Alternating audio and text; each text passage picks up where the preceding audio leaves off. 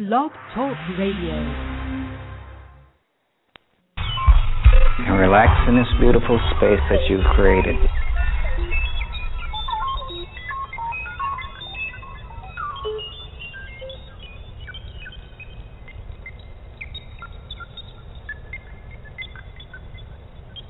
Okay, let's stand up. Okay, we're going to expand the energy. You're going to do it the form with your eyes closed. So you internalize the energy completely.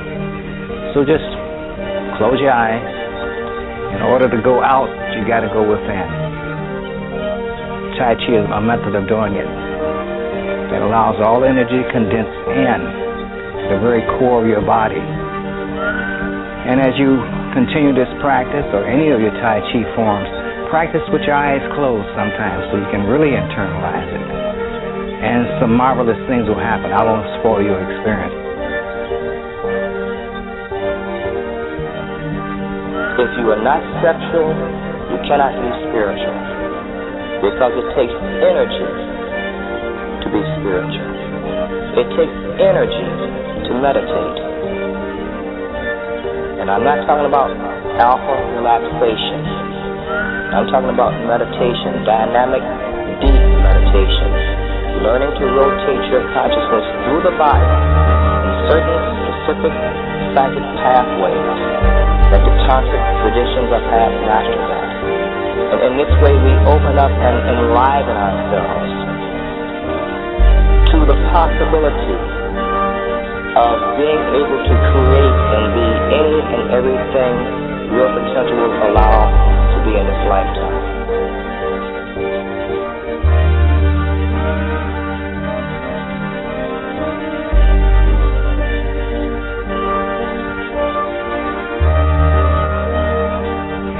But I found that this is very effective for developing my sexual energy. And when we talk about sexual energy, we're not talking about making love. We're talking about the natural energy that flows through our body that makes us alive.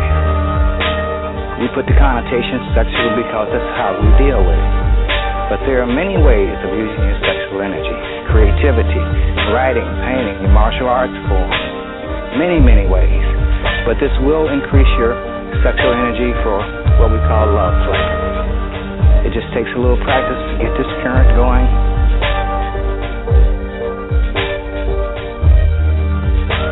Do your breathing. And instead of energy going out into the earth, it goes into your system.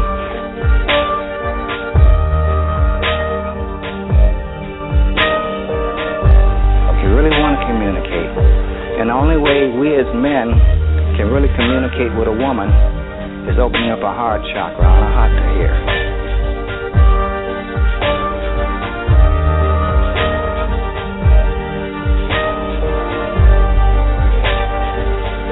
And that's your first step to learning how to use Fa Jing or anything else. It's developing your sexual energy. You see, the microcosmic orbit is for your health. It creates this orbit around the body and it goes into the 5 internal organs. The Cobra breath works strictly with the spine. But the yoga that we just built, it works through the thrusting channel in in Chinese.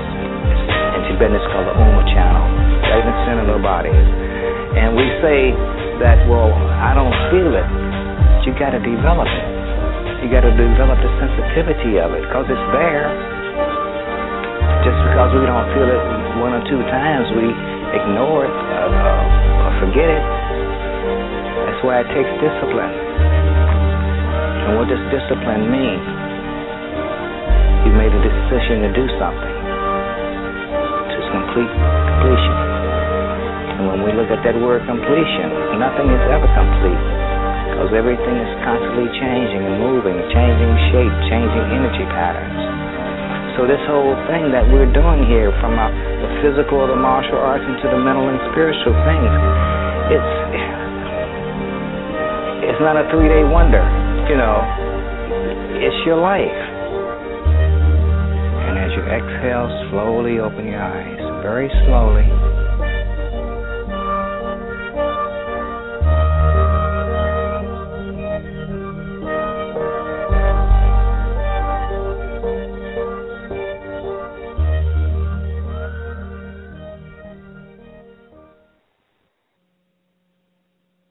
Good evening, citizens of Earth. Welcome, humans. I merely tell you that the future of your planet is at stake. We have to ask you to try to stay calm, and it's important for everyone not to panic. I am authorized to assure you that so far there is no reasonable cause for alarm. Listen. Do you hear it? It's getting closer. We have come to visit you in peace and with goodwill. We work for a highly funded yet unofficial government agency. Our mission is to monitor extraterrestrial activity on Earth. We are the Men in Black. You know what the difference is between you and me? I make this look good. What's happening? What's happening? What's happening? You are now rocking with the best. This is Coach Khayr of Original Native Radio, and we got the .com for you. So make sure you go on over there and sign up for your free membership. And also our sponsor tonight is RelaxationIsTheKey.com. Tons of information over there. You know, that's the flagship, like the Love Boat or the Starship Enterprise, and I'm Captain Kirk or Jean-Luc Picard. And we're just taking y'all on a Starfield journey, you know, doing the best we can, talking about God consciousness through spirituality, sex, money, and relationships. Because even though we're doing a lot of heavenly things and we in touch with a lot of etherical things and big stuff like that, we still have to stay down here on Earth, and that's what we're dealing with right now. We want to have better relationships, definitely want to improve upon our sexual nature and our culture, and we want to let all of that result in better wealth, better success, better values, more money. So I welcome all to the show tonight. Thank you all for joining me once again here at Original Native Radio, and I promise you we will we will not let the momentum down. We had a great show last night with Dr. Nardi from Symptometry. Please check out the download from that show last night. It was awesome. He will be in Greensboro, North Carolina this weekend, April the 14th, for the Symptometry Symposium from 10 a.m. to around 4:30, maybe even 5 o'clock. So that's going to be a wonderful all-day event, getting to know about addictions, root cause therapy, just, you know, really bringing these higher sciences down here and making them really simplistic. Dr. Nardi has shared a lot with us over the past 5 or 6 weeks, and he's going to be doing some big things in Greensboro, North Carolina this weekend. Last night, you know, we talked about diets and we talked about health. We talked about spirituality, purpose on the planet. Tonight we're going to get a little more specific on the subject of relationships. Now, you know, Coach Khayr, when you all hear my story, you say, well, look, this brother's passionate about the things he's doing, and he's always talking about relationships or getting some money or having better sex and keeping it real. Well, that's because I have sat at the feet of some great men and some great women and some great teachers myself. And a lot of I'm new to this, you know, just opening my mouth and things just being channeled down from me because I do respect my lineage, and I've done a lot of reading, a lot of actual hands-on experience, and as often as I can, I try to share. My thing is don't hide it, divide it. And because you know what we're here for, right? To put some champagne in your campaign. That's right. So a couple of years ago, the universe brought me in contact with another light body worker by the name of Yao Morris. That's Y-A-O, Yao Morris. And y'all can just Google him while I'm giving my rendition of how we came about and ran into each other. Because there's no strange coincidences in the universe. And, of course, being on the tantric path, you will run into people who have similar interests, similar skills, similar passions. And this brother is one of the most knowledgeable, passionate brothers I have ran across in my path. And not just knowledgeable about the craft and passionate about it and his art. Sincere, very sincere, But what most impressed me was the historian aspect of him, how he would always do the research. And, you know, I'm big. That's how I got started, because so many people still are calling themselves this, that, and the third, but they don't do the research, or they don't come from a credible lineage, or they don't have the humility to seek out a teacher. They just go into these different zones about, you know, well, I got it figured out. And it takes time. It takes research. It takes travel. It takes study. And this brother, after hearing his story, not only was it intriguing, but it was also true. And that was the best thing. It was confirmable. And it was also able to measure it by the results, measure it by the techniques, and just wonderful experiences. He is the author of a couple of books. I'm going to let him introduce the second and third and maybe the first one, but one of my favorites, and we practice a lot of the tenets out of there with the gender harmonics, is the Natural Blueprint to Relationships. That's right. Write that down. Natural Blueprints to Relationships. You need that on your shelf. You need that. And just some of the information in there about past lives, relationships, and some of the things that he had uncovered doing his research with couples, to me was mind-blowing. I mean, some dynamic information to help solve issues that couples were having in their relationships. And for me, I grew up in a domestic violent family situation. My mother and father used to really scrap, really get down, and I do not want to repeat that. That is one of the cycles that I want to make sure is broken wide open to have a successful, harmonious, orgasmic, bliss-filled relationship. And so that's why I guess you could say I go so hard. And this brother I'm getting ready to bring on tonight, and we're going to have a good conversation with Yao Morris, is definitely a contributor to the fabric of who Coach Khayr is. So I'm not going to keep on hesitating. What we're going to do is I want y'all to get on y'all feet. And then, Yao, if you're in the chat room, I want you to just press 1 so I can see you, get ready to bring you on. Also tonight, if you want to get in, because this conversation is going to elevate real quick. It's going to get hot, fast. Y'all going to have some questions, I'm quite sure. You're going to want to press 1 as well when you call in. That call-in number is 347-205-9089. 347-205-9089. Now, I would also like to ask each of you to go over to relaxationisthekey.com and notice on the front page the flyer for the Romance and Finance. The Romance and Finance event that we're having in Charlotte, North Carolina, April the 22nd. And you say, well, what's Romance and Finance got to do with Yao or, you know, the science he's bringing? Because wherever I'm at, I got a piece of this brother's science with me. He's in my fabric, you know, like the patchwork quilts that we used to have coming up, or our grandmas used to make for us, and some still have that craft. But I want you to check out that flyer, Romance and Finance.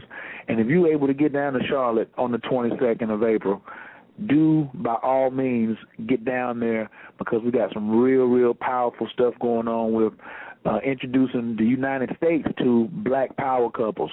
It's needed. Our numbers in divorce are ridiculous. We lead in, that's a category we leading in, killing one another and divorcing one another.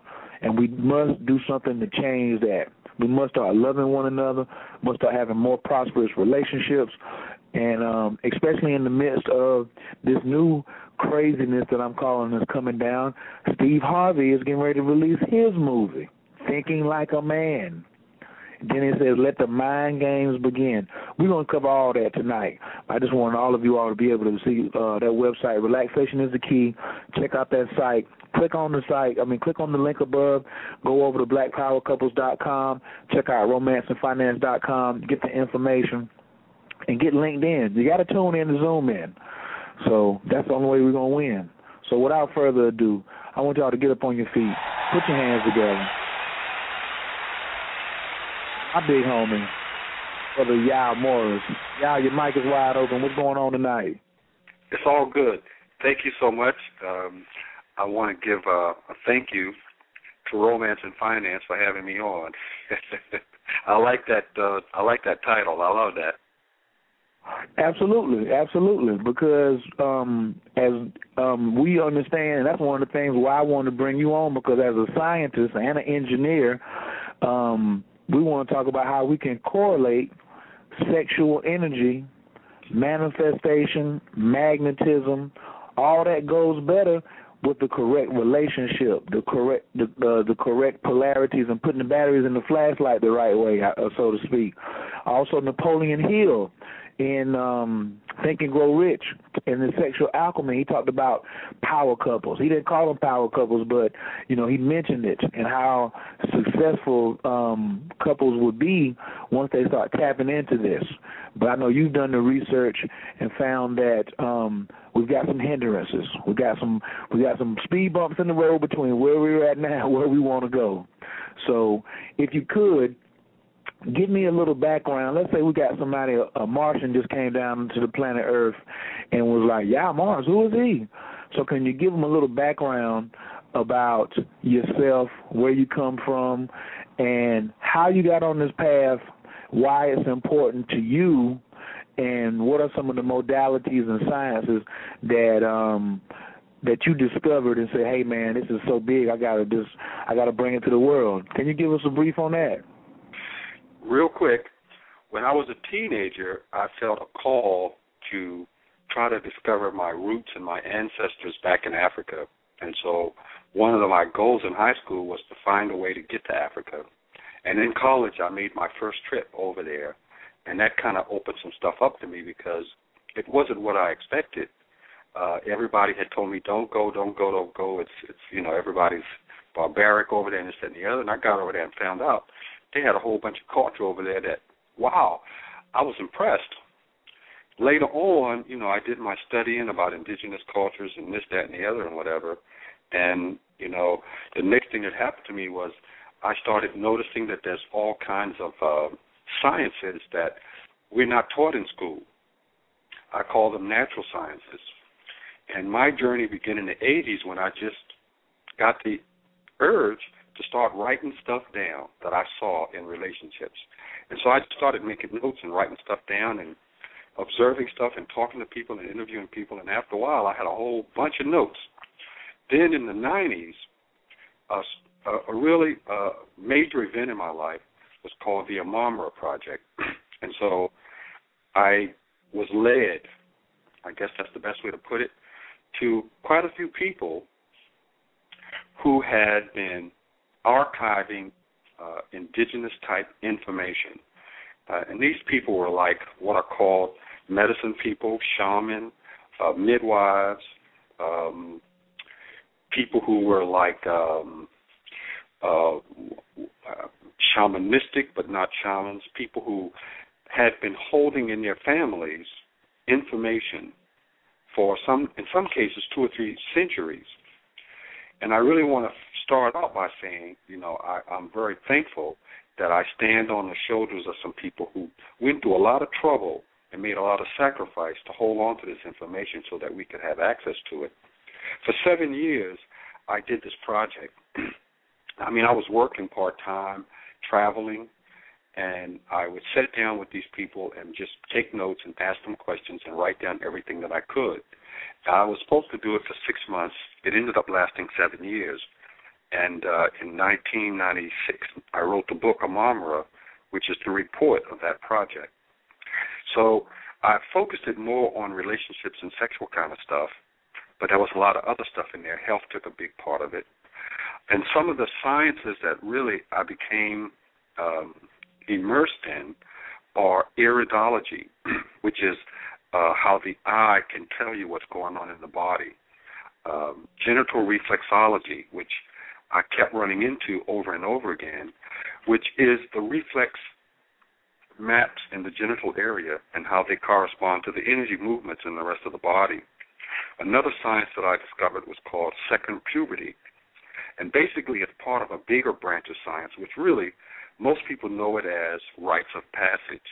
And what it is it talks about what we're supposed to do every 7 years, how the human being goes through these changes and how that affects us. So one of the things that came up real quick was that I used to think you go through puberty and that was that. But what they used to teach me is that every time you're supposed to go through one of these things, if you don't do it right, you can do the whole Sankofa piece, go back and fetch it. In other words, the part in your DNA that houses this stuff that you activate during these rites is never lost. Therefore, you can always go back to any phase of your life and redo it.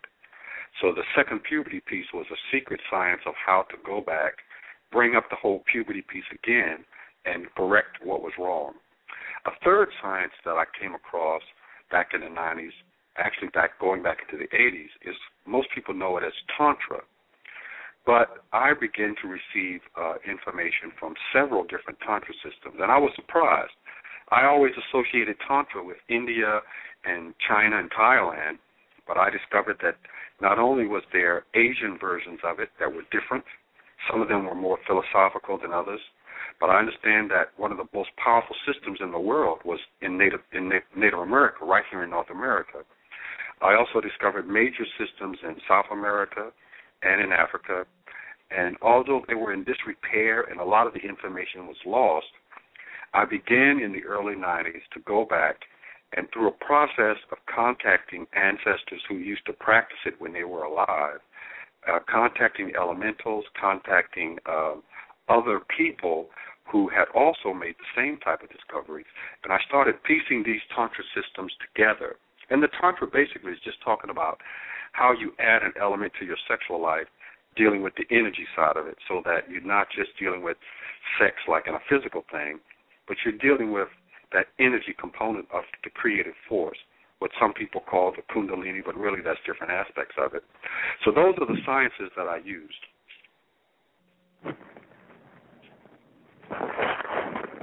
All right. So now, one of the things that I find so interesting about your story was, how are you traveling? Can you just give them real quick about the Merchant Marine?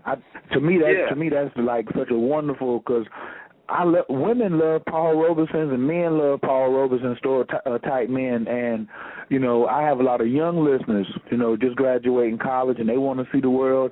Well, I think your way of seeing the world was one of the most ingenious ways. Not only did you, get paid, you traveled and you had some. I'm not going to tell you a story. You tell us a little bit about the early traveling experiences you on the water.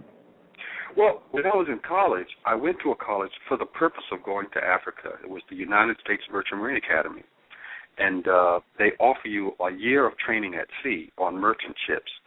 So in my sophomore year, I took 6 months traveling around the world on merchant ships. And my first trip was 3 months in Africa. And after that, I traveled to different places. And it seemed like, even though I didn't know it then, I was a young college guy, it seemed like I just kept running into indigenous cultural people. And, I would sit there looking at them, talking to them, this, that, and the other. So in the 90s, many years later, I took the same tack. I left my job, and there's a whole story behind that, because basically I didn't leave it. I was forced the job. I had a business, and it was through a very great tragedy. I lost my business, lost my girlfriend, and I was injured, and I was in the hospital, and all this, that, and the other. And so I just decided, rather than try to build my business back again, I got into the Merchant Marines, and I started traveling by ship again. So that's how I did some of it.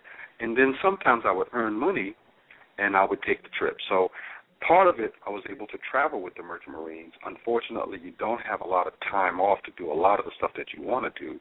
But then with the money that I'd made and with the travel papers I had, I'd go back and travel again. And some of the people came to the United States.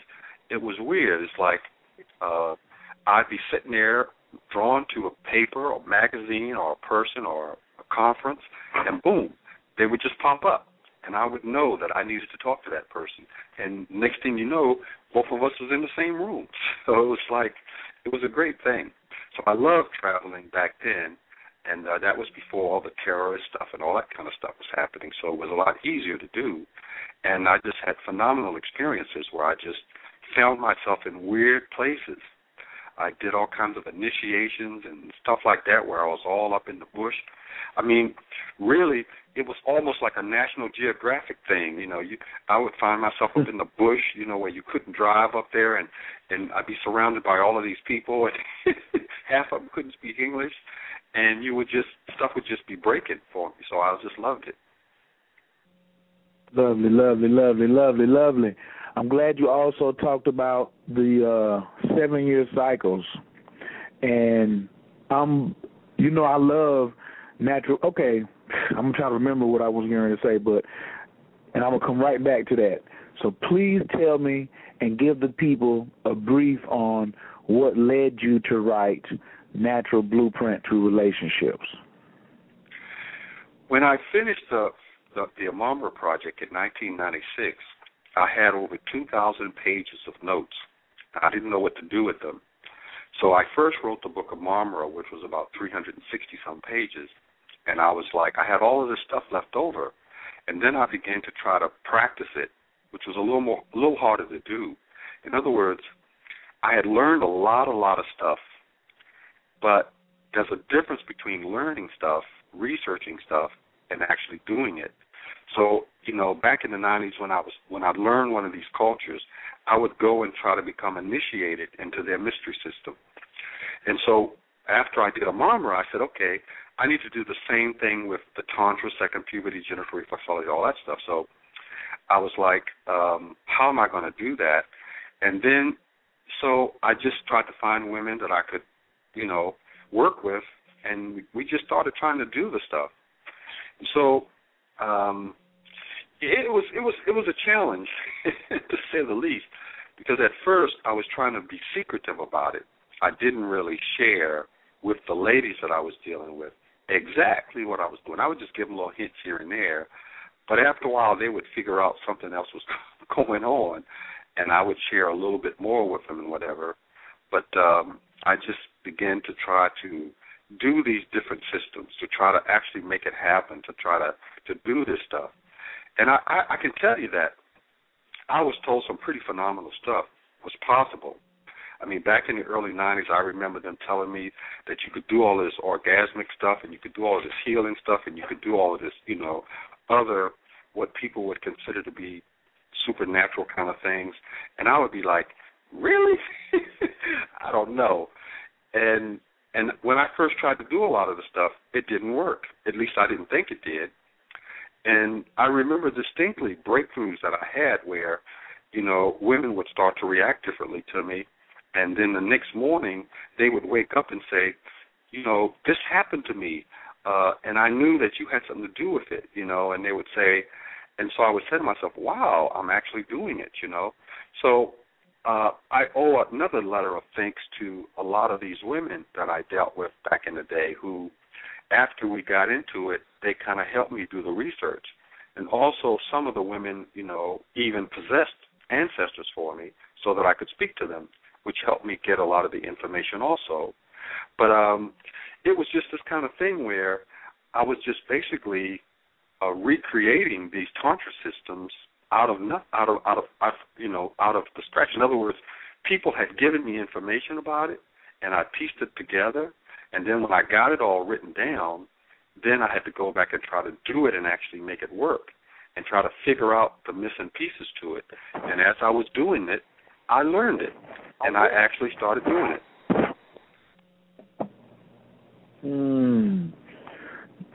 Lovely, because it's got to have some practical application in it. Now, that is one of the foundational, it was one of my biggest introductory pieces to the gender harmonics. Can you briefly give them an explanation of that, and then I'm getting ready to ask you a real good question. Well, the one thing that's like an overarching theme throughout all of this stuff, a primary science, is basically going back to the DNA and how it connects to your spirit, to your energetic auric field. And so in all of these sciences and all of this stuff, indigenous or no, what was said was that the human spirit is immaculate and superior, supreme, and that basically a lot of the stuff that you think you got to deal with, you don't have to deal with. The main thing is you are born with a particular vibration, your DNA vibration, and that as we grow older, we move away from that DNA vibration. We develop what is called a counterfeit persona, a counterfeit spirit, a counterfeit vibration. And so a lot of the work, what we call harmonics, is basically just learning or acquiring your original vibration.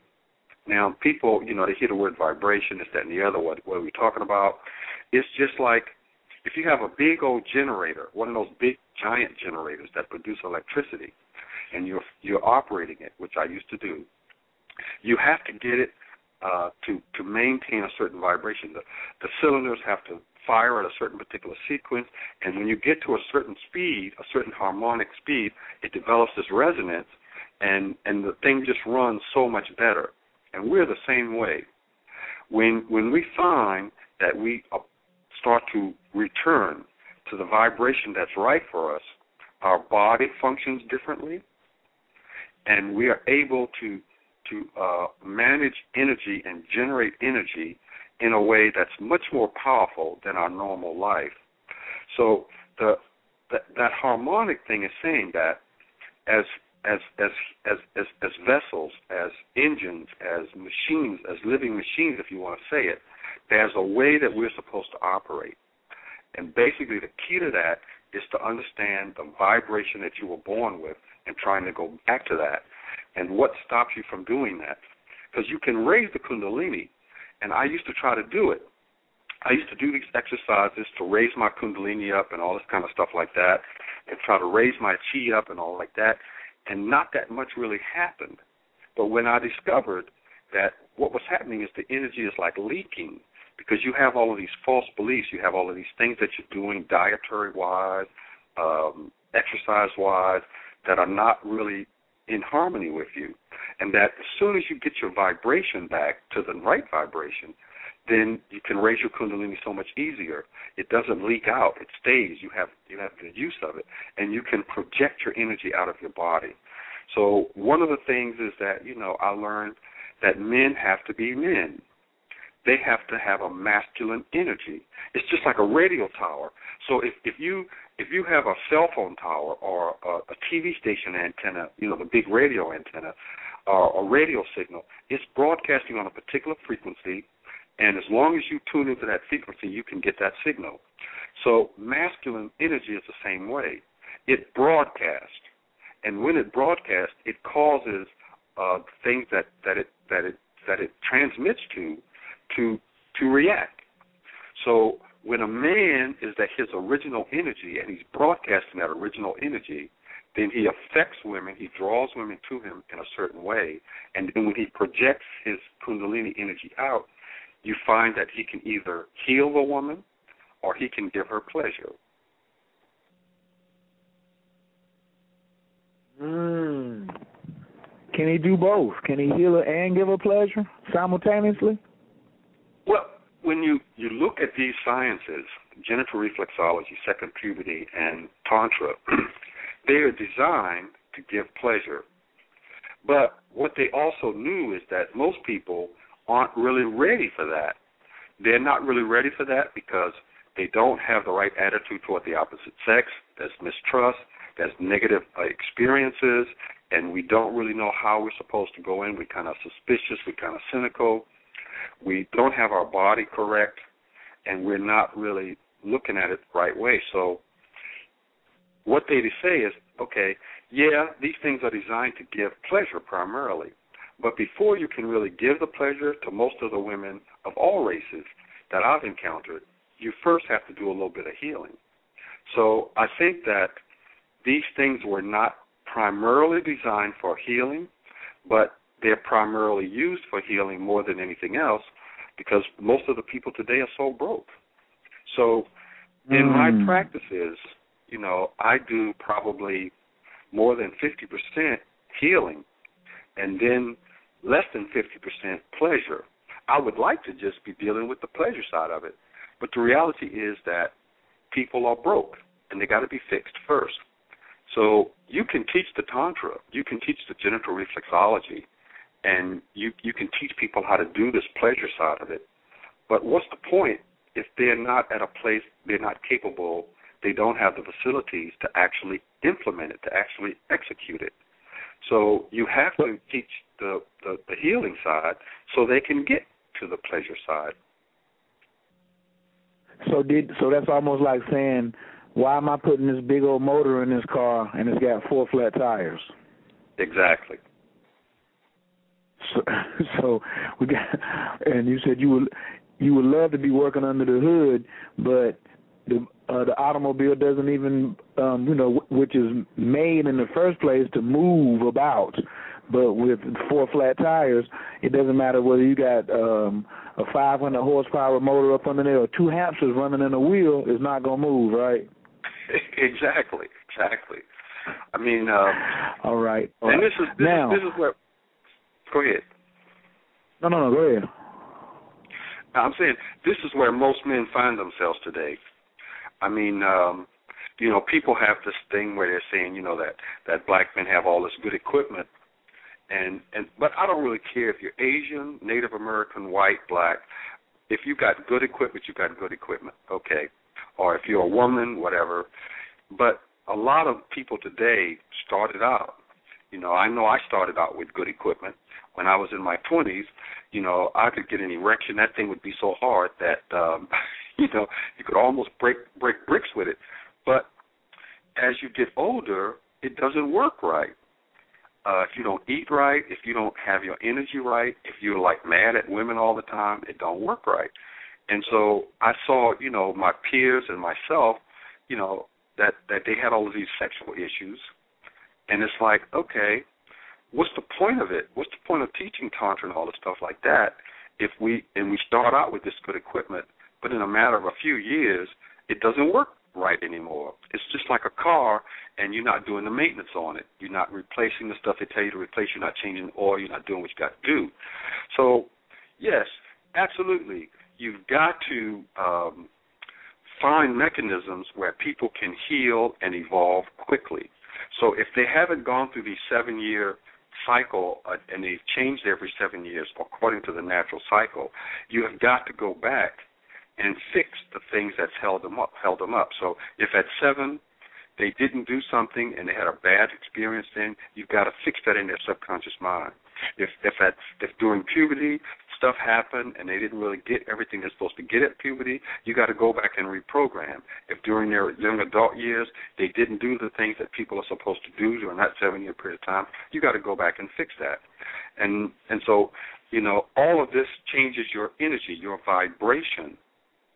And one of the things that's very important for men is that you've got to go back and reestablish your masculine energy. So you have it. It's there. It's not like it's gone. It's not like you've got to go to a store and buy it. It's inside of you, dormant. And so the process, the two-stage process is, number 1, removing the obstructions that keep it from expressing itself, and number 2, learning how to project your vibration out. In other words, you've got to go back and take away the obstructions. And what we call this process is called second puberty, where you say, okay, you wake up this faculty in the DNA, and what this faculty does, this is what caused you to have puberty the first time. So we say, well, why do people have puberty? Well, it don't just accidentally happen. When you're born, you don't have your full DNA. You've got parts of it. But the part of you that we call the house of the man, so to speak, the masculine part, a 2-year-old don't have that. At some point in time, the master masculine faculty wakes up, and it says, okay, it's time for this person, this boy, to bring on his man attributes, the things that separate you from a woman, the gender stuff. And it begins to do that. But, of course, we screw it up, and we don't do the rites of passage and all this other stuff, and it doesn't become fully active. So it's like a computer system where half the applications haven't been loaded on your PC yet. You got to load the rest of those applications. And if you don't load the rest of those applications, you've got an operating system, you've got DOS or you've got Windows, but you don't have no applications that you can run. And so basically, second puberty is like going back, removing the corrupt programs, the viruses and the worms, and loading the stuff that was already there. It's there. You got the disk. You were born with the disk, and then you're taking that disk, sticking it in there, and loading it down so you can use that program. That's really what we're talking about here. And then what happens is the man finds out all of that internal stuff that he really needs to be what some people consider to be a superman, but really he's just really a normal man. And that's what a normal man is supposed to do. So once you load that stuff and you get this stuff working, then that's when you get to the Tantra piece, where we teach you, how to actually use that stuff. Exactly. Now, this was the big question that I've been sitting on. You done hit me about my mind is over here ticking, and I want to get my listeners, this information. But this is something that with my clients, I do consultations as well. We've done some work together in the past. We're going to have to tell them about the Greensboro story in a second. But we're going to work them up to that. We're not going to get them. We're not going to rush them up on it. We're going to tell them about that in a second. But a lot of things that I realize in relationships, and I'm glad that now I have a term to look at it, is like you said earlier. If you miss these stages, you could get caught at a particular level. You know what I mean? And so you may have a 35 or 45-year-old individual, male or female, or 25-year-old, whatever, still operating in their relationships because of no rites of passage, or they didn't, download the program right. They're still operating at a very immature level in their relationships. And I call it the 10th grade status. I said, quit acting like a sophomore. They say, what are you talking about? I'm not a sophomore. I'm getting my master's degree. I say, yeah, but you treating your relationship like you're in the 10th grade. And it saddens me to see grown women. It really saddens me to see grown men still having the same 10th grade connotations and 10th grade behavior and reactions, especially reactions. Oh, my God. Something happened in a relationship, and they act like, they respond like they're in high school. Can you speak on that for a second about how a lot of people, the development has not happened in the relationship maturity? They got enough credit to buy a new house. They got enough, knowledge to go get a bachelor's or a master's degree or some type of job to support their family. They got, they know enough to go get payments on a car and know what health care is important, but they haven't downloaded the program for the relationship maturity. And I'm sent to me, this phrase of second puberty has a lot to do with that. Can you build on that for me, Yao? Well, if you're going to work for a big corporation, you need a college education and you need some experience. And, so people go to college for 4 years and study intensely. You got to get the math and you got to get this and whatever discipline that you're going to get to your degree. And if it's business, you're going to study business. You're going to study case studies, and you're going to get the ability to be able to analyze that business and to be able to understand the markets and whatever theories and paradigms operate in that field.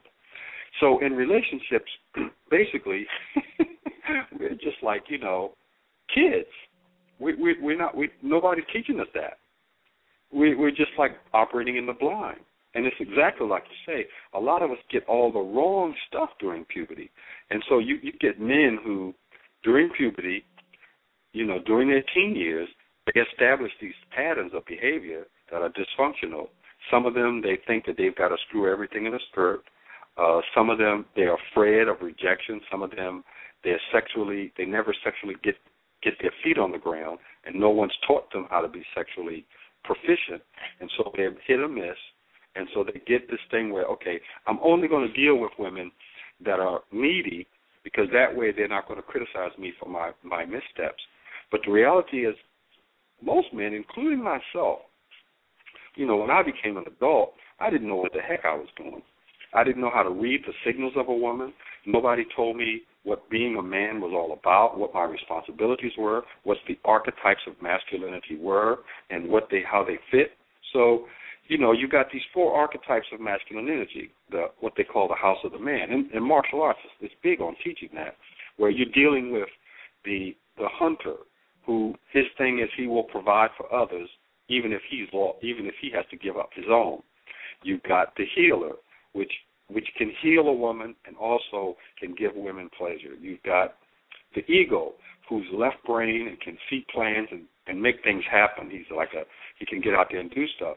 And you've got the warrior, and most of us kind of have an idea of what that guy's like. So we have these archetypes of masculine energy, and these are the things that you use in your relationships with the woman to get the job done. So the woman's got her 4 archetypes, and so the man, he's got his archetypes, and the woman's got her archetypes, and they operate, they revolve around the different brain hemispheres, left brain or right brain, and so between the 2 of them, they can get the job done. And these jobs are community, dealing with a community. These jobs are the warrior, defending stuff, engaging stuff. These jobs are getting money and providing resources. These jobs are looking at the big picture, having a world view, and not being caught off guard when the environment changes. So the man has these jobs, and he's really one half of this partnership, and he's got to bring his energy and his knowledge to the table. And then the woman brings her stuff to the table. The 2 of them put their stuff together, and they can get this job of working in a community, raising a family, getting monies, and not letting society throw them off. So nobody's teaching it. So the man doesn't know. And so he gets into the relationship, and basically people come in the relationship and they're just stumbling, trying to figure out how do we get along and how do we do this and how do we do that. And it's basically like an ego-driven thing, and you bring all of these issues that you had in puberty to the table. No wonder it fails. So, the men have to be taught, I think, these energies. They have to be taught this whole concept of the house of the man, that the reason you have 2 sexes is because there's too much stuff for one person to do well. So the stuff that the woman doesn't do well, the man does well. And so the man has to learn to rely on the woman for the stuff that she does well, get out of her way, give her what she needs to do her job. Same thing. Women have a real issue sometimes. The man, he's supposed to take charge sometimes.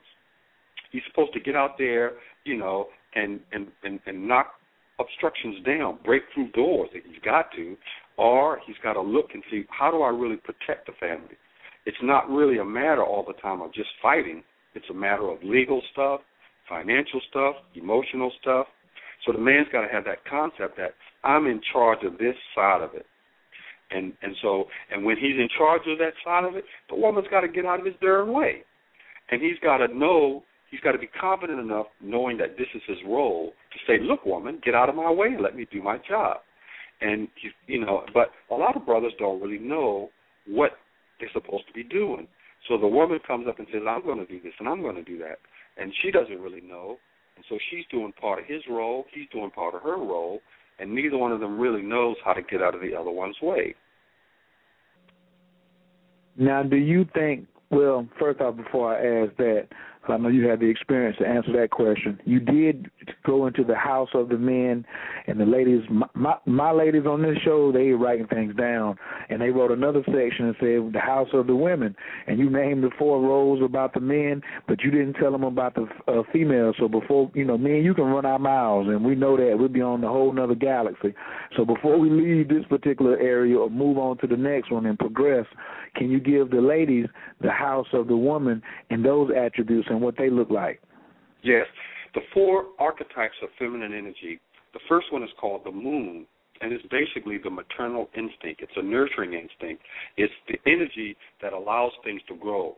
So it's basically represented by an egg. And what is an egg? An egg is the ideal environment for something that's brand new in the world to be able to nurture and grow and become what it needs to become, like a plant sprouting through the earth.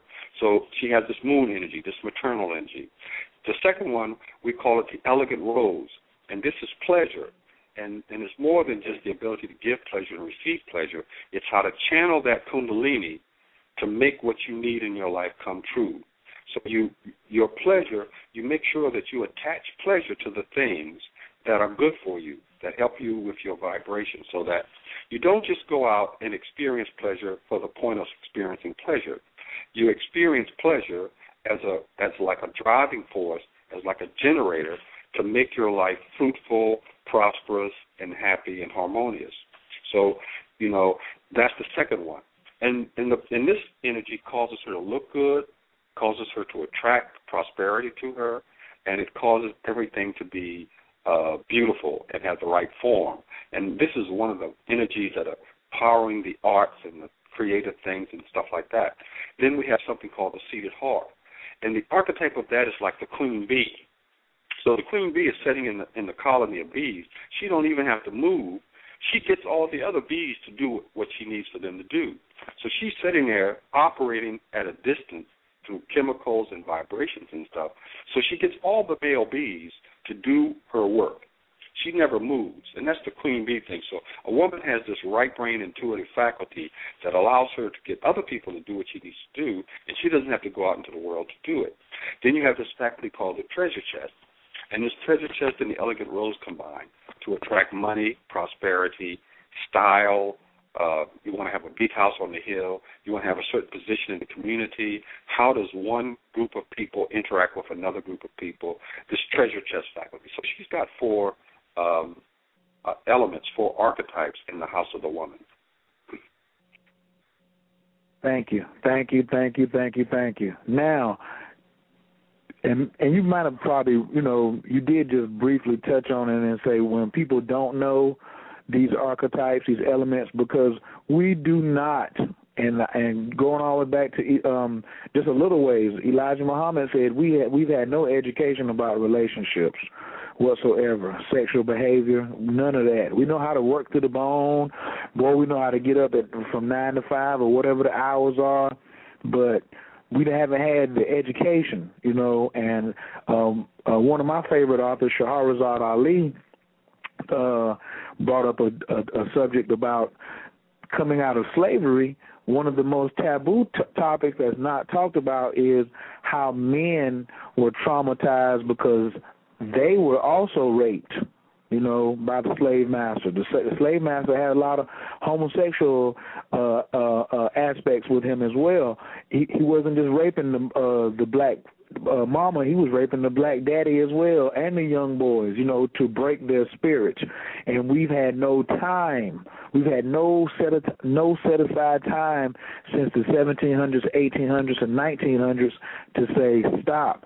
Let's take a generation to educate us, to recoup, to see what these damages have caused, to actually put some stoppers in for the wrong type of behavior and implement the correct type of behavior. Can you talk about briefly the dangers that we have faced and we experiencing, because we can look at the divorce numbers since we don't know these archetypes and lack the education in relationship, and what dangers do we face moving forward? What dangers does today's black power couple face if they do not immediately get these archetypes into their life soon? First and foremost, people who have power and money are dangerous if they don't know how to use it properly. Because in this world today, whether you're black, white, purple, rich or poor, it's about power and money. And that's where people's minds are focused. And once people get the power and money, then they basically feel they have a right to hurt and oppress other people. And this is not, white people have no monopoly on this. Everybody, when they get power and money, they do it. So let's take this down to a man-woman level. So if a man decides that he wants pleasure, he sees an attractive woman, and he's like coercing her, or he pushes her, or he, fixes it so that she can't really get what she wants unless she gives him what he wants, and it's not like a thing where it's consensual, then we have this situation where we traumatize each other. And I remember when I was a teenager, very attractive women used to tease you. You know, you go out with them and take them out and spend all your money, and you try very hard to please them and try to get into a relationship. And then at the last minute, they're like, "No, you don't measure up. Get out of my face." And men, they'll go out here and they'll tell a woman, you know, "Well, come on out. I'll take you for a ride out to this place." And then the next thing you know, he's ripping off half her clothes. And so what we understand is that when you get power and you have desires, then the next thing you want to do is force the issue. And you don't care what the damage that does to the other person. But it comes full circle eventually. And what we realize is that the same power that can damage a woman can heal her. In other words, that same shaft that can penetrate and ravage her, that same shaft can heal that issue. And so one man will come along and mess it up, mess up the womb, mess up the vagina, mess up the brain, and the next man has got to come along and fix that. Same thing. A lot of brothers out here today are suffering from economic deprivation. So they just don't have the power. They're not validated. They're walking around here poor in poverty. They don't have the self-esteem because nobody really is telling them that there's any chance that they can possibly get out of that, especially if they end up going to jail for a couple of years, or they flunk out of college, or they have any kind of an experience where the woman is pregnant and they can't take care of the baby. These things are traumatizing to the man. And then what happens is, many of them, too many of them, they end up traumatizing the woman as a consequence of that. And the same thing, when women become powerful, when they're beautiful, when they know that, you know, they got a good job and whatever, they don't have a problem, you know, jacking a brother up emotionally. And sometimes you can do as much damage slapping somebody. You can do even more damage emotionally by invalidating people, you know, and making people feel small and belittled. So, I mean, we have to look at these things and say, well, that's the way the world is. My brother went over to Vietnam. He came back traumatized from war. People who go to jail, people who are living in crime-ridden neighborhoods, who are forced, some of them, to sell drugs or things like that, and then when they change out of that, the credit's messed up, this is messed up, and they're traumatized. So we have to understand that most of the people we're dealing with are bringing some negative trauma to the table. And a lot of men, they can't complain because the first thing the woman does is say, my hurt is bigger. She will not listen to him, and after a while they stop talking because the first thing she says is, no matter what he says, my pain is bigger than your pain. So the woman is always saying, my hurt is bigger than your hurt. Your hurt is irrelevant because I have a hurt. And so after a while, men just don't talk. They break away. They push the hurt down inside deeper, and it's just like germs and stuff, you know. Instead of getting rid of it and curing it, it festers and becomes worse. You got a lot of brothers walking around here today, and a lot of men of all races who are basically damaged goods. They're walking around traumatized because they don't want to talk about their problem. The woman doesn't want to hear it. You know, if they don't have the money, they don't have the car, they don't have a nice place to live, they don't want to admit it. They don't want to tell the truth. So they start this sick cycle of lying, which goes against their natal energy, their DNA. The DNA does not lie. And so when you lie, you have to get into your left brain. So he starts cycles like that. He starts telling something that's not true. And what we talk about it is, in the martial arts term, is a man who refuses to stand up straight, or a woman who refuses to stand up straight. And they start this cycle as a matter of what they think is coping mechanism or it's a survival mechanism, but after a while it becomes a part of their personality. So we have people who get power, whatever, by any means necessary, and then they use it to abuse the opposite sex. And so what you're saying is that neither sex has a dominion over that. So it's not that the men misuse it all the time and the women are innocent, and it's not that the women use it all the time and the men are innocent. Both of them are going through the same thing. I say it's equal. I say, in fact, even maybe in this day and age, women are a little bit more abusive than men. But the reality is, a lot of times we we've become that way, and we just figure I'm going to get them before they get me kind of thing, because they don't know that there are healing modalities out here where you can fix it. So I can tell you, man, when men have learned some of this stuff, and some of these guys were players and some of these guys weren't, but I've seen a couple of players, man, who after they learned this stuff and they realized that they could heal a woman, they stopped. They stopped the foolishness because they were like, okay, I don't really need to do that no more. And I get more of a high or more of a feeling of a good feeling or whatever from knowing that, okay, this person is beholden to me because I took some of this pain away from her. A lot of guys just don't think like that because nobody ever told them. A lot of women, they think, I got to look right, I got to get my money right, and as long as I got those two things, the brother, he's just got to step to me the way I want him to or don't step to me at all.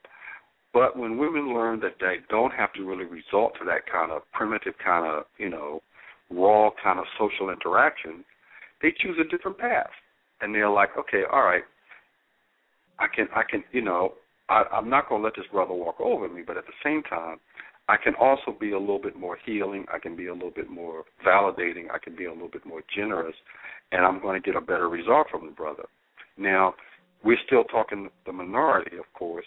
Most people are still in that whole, if I got it, you better watch out. And if I look good, you better do what I want you to do or you won't get none, Or I got all the money and I got a big car and I got a nice house. And if the woman don't come exactly the way I want her to come, don't even show up. So, we still got that heavy thing happening out here. But, the programs that I've come up that we've created are about transitioning out of where most people are into this select group of people, that's rolling a different way. And so it's not just a matter of, I'm not trying to hurt people anymore. It's a matter of, look, I'm sexually operating at a whole nother plane. I'm giving women 20-minute orgasms, and, I'm healing. I'm making them eject fibroids. I'm healing their wombs. And so I'm rolling like the big dog now, for real. I'm not just saying stuff. I'm actually able to do it. And so you get women out here, it's like, wow, I can lose 50 pounds with no diet. I'm out here, healing brothers. I'm out here, taking brothers who have erectile issues, and boom, in a couple of months, they don't got them no more. Ladies just sent me, one of the ladies who graduated from the program sent me a couple of testimonials where, she went back to her old boyfriend, and he just wasn't able to get it up for her anymore. And for half the women he's dealing with, because he just didn't have a good feeling about them. Plus, he had all the stress in his life. He didn't have a place to live. He had a job, but he wasn't making enough to really pay the kind of rent that the city demanded. So, he was just feeling like whatever. So when she stopped trying to fight with him, and she just did the energy work on him, the next thing you know, within 2 weeks, the brother was back to the way he was when he was 18. And so he didn't know how she did it, but the first thing that happened was he's like, wow, first of all, she thought enough of me to heal me like that. Then number two, he's like, the next thing that comes into his mind is, okay, I got to step up my game. If she's coming at me like this now, I got to come back at her in a more elevated kind of a way. And it's a beautiful thing to see that. And that's what we've got. Since we've been accelerated this program and we've got it, in 6 weeks, people can make that kind of a transition. And that's where the Grand Trine program comes in. And thank you for that lovely transition. Do you want to talk about how second puberty leads into the Grand Trine program, or when you describe the Grand Trine program, are you going to cover that too? There's 3 basic sciences in the Grand Trine program. One of them is second puberty, one is genital reflexology, one is Tantra. Excuse me. Nice combination. Please continue. Right. So the program basically is divided into 6 weeks. So in the first week, we do what we call an adjustment that's called returning to the original self. And basically, it's a program that allows you to go back, not completely, but to start the process of returning to your original vibration. At the same time, it's also, we have a special CD that people listen to, a special meditation that allows you to balance your left and right brain and rapidly change your subconscious programming. So you don't have to do it. It's done for you automatically while you're sleeping. So then the second week of the program deals with the physical body. And what we do there is, the main thing that we're dealing with is the brain, the sexual organs, and the colon, and the hormones and amino acid stuff. So we're trying to get the body ready for this energy work. The third week we deal with genital reflexology, the fourth week second puberty, the fifth week tantra, et cetera, et cetera. So when we're going through these stages, we're like building this foundation where we're basically saying, okay, we need to go back and repair some stuff. We need to change some programming so that you can do this energy work. And then we start teaching you the energy work and teaching you these techniques and showing you how to generate this energy. And we continue on, constantly taking away the bad stuff and putting in new good stuff and teaching you these techniques. And as you do, you find yourself able to do stuff on a different level. So there's two phases to the program. One is really removing psychic toxins, physical toxins, and emotional toxins, and then replacing them with original equipment, original energy, original techniques that allow you to use that original energy, and stuff that's like allows you to project your energy out, stuff that allows you to bring your 4 archetypes online. And in a 6-week class, you're not going to, do everything. You're not even going to do most of the things that you need to do. You're only going to begin the repairing process. You're not going to finish it. But you begin to start to bring some of these elements, these male archetypes, female archetypes online. You begin to repair your genital, in other words, your reproductive health. You begin to increase your Kundalini output and learn how to manage it. And you begin these key processes that we call the Grand Trine, the Grand Three, so that at the end of the 6 weeks, you basically have started on a path. You haven't finished, and you basically got just the basics of these 3 sciences. You've made some physical changes. Most people who take the thing, like we've had, out of all the women who've taken the class since last summer, approximately 55 to 60% of them had either major fibroid ejections or either they had major PMS improvement. But something happened in their womb area that changed so that they had a better situation. Same thing with the men. They usually do some major healing on the prostate, the testes. Usually most men have a lot of testosterone that's bound up, locked up, the sex-binding hormone globules, those things, all that stuff going on, the estradiol that you get from the wrong diet, the female-like hormone. So we get some of that stuff out of there and whatever and change some of that stuff. And what we find is that the energy changes you as much as the physical stuff. In other words, you do this physical stuff to change, but the energetic stuff changes the physical body even more so that you can do this tantra and do this genital reflexology and stuff.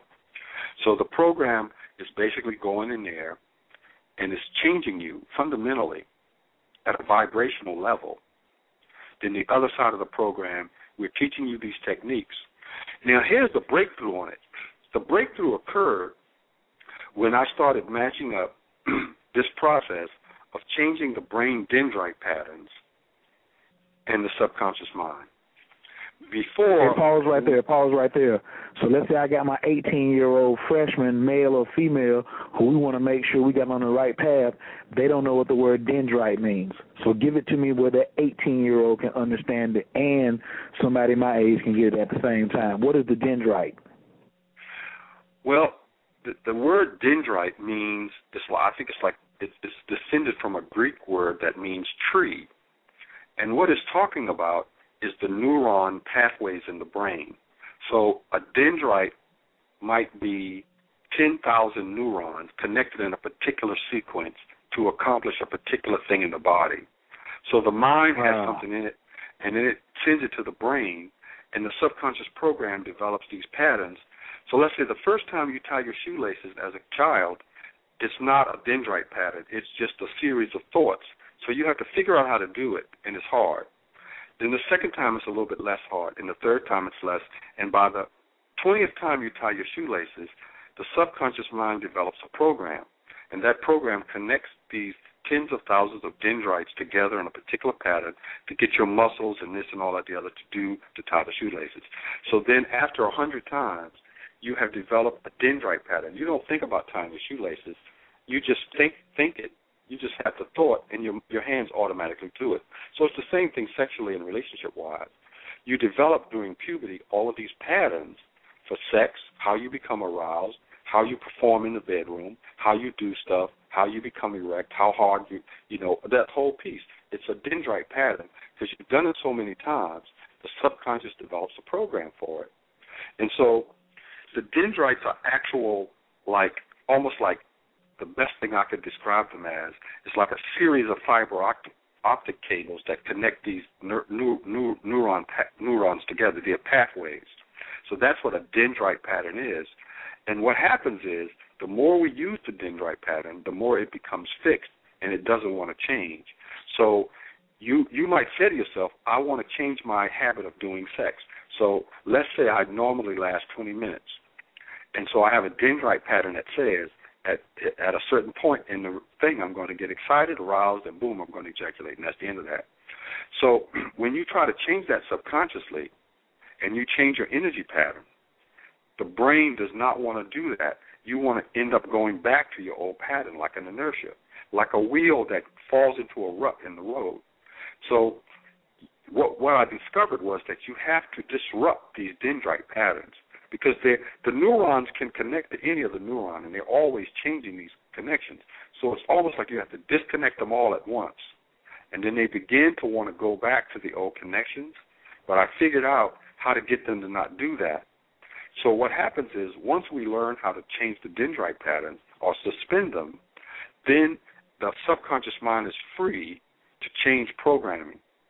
And it's real. It's like when people do it, they don't know that it's going to work at first, but then they start seeing it working like, whoa, because you say to yourself, well, I can't stop smoking because you have a dendrite pattern that says you should smoke. But when you disrupt that pattern, then you find you still have some urge to smoke, but it's not as strong as before.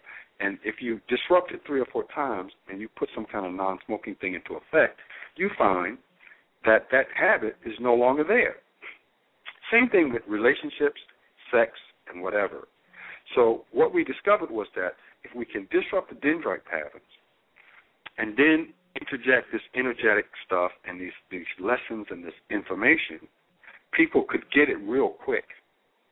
And the Dream CD helps us even more so that it's like you're doing it awake and you're doing it while you sleep. And people, after a couple of weeks, people start having these dreams, and they're like, more aware in their dream. And what we tell them to do is to rehearse what you want to see happen.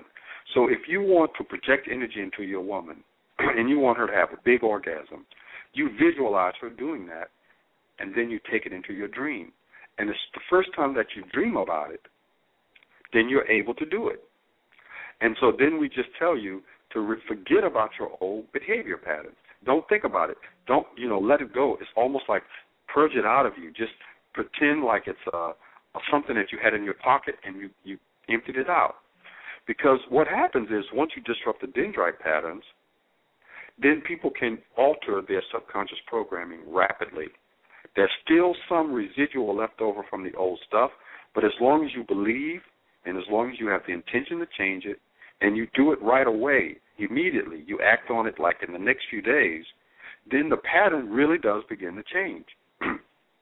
When we discovered this and we started implementing it last summer, that was a major breakthrough because before it took us months to do these projects, to do this, the Tantra, the genital reflexology, the second puberty. With the dendrite pattern formula, we reduced it to weeks. And now The program is a 6-week program. And again, I mean, we don't accomplish everything in those 6 weeks, but the change is fundamental and massive. It's like people that never thought that they could do the stuff before find, to their surprise, that they can. Now, one key thing you said about going into the dream state, because a lot of people are looking for shortcuts, and I tell people there are no shortcuts on the spiritual path.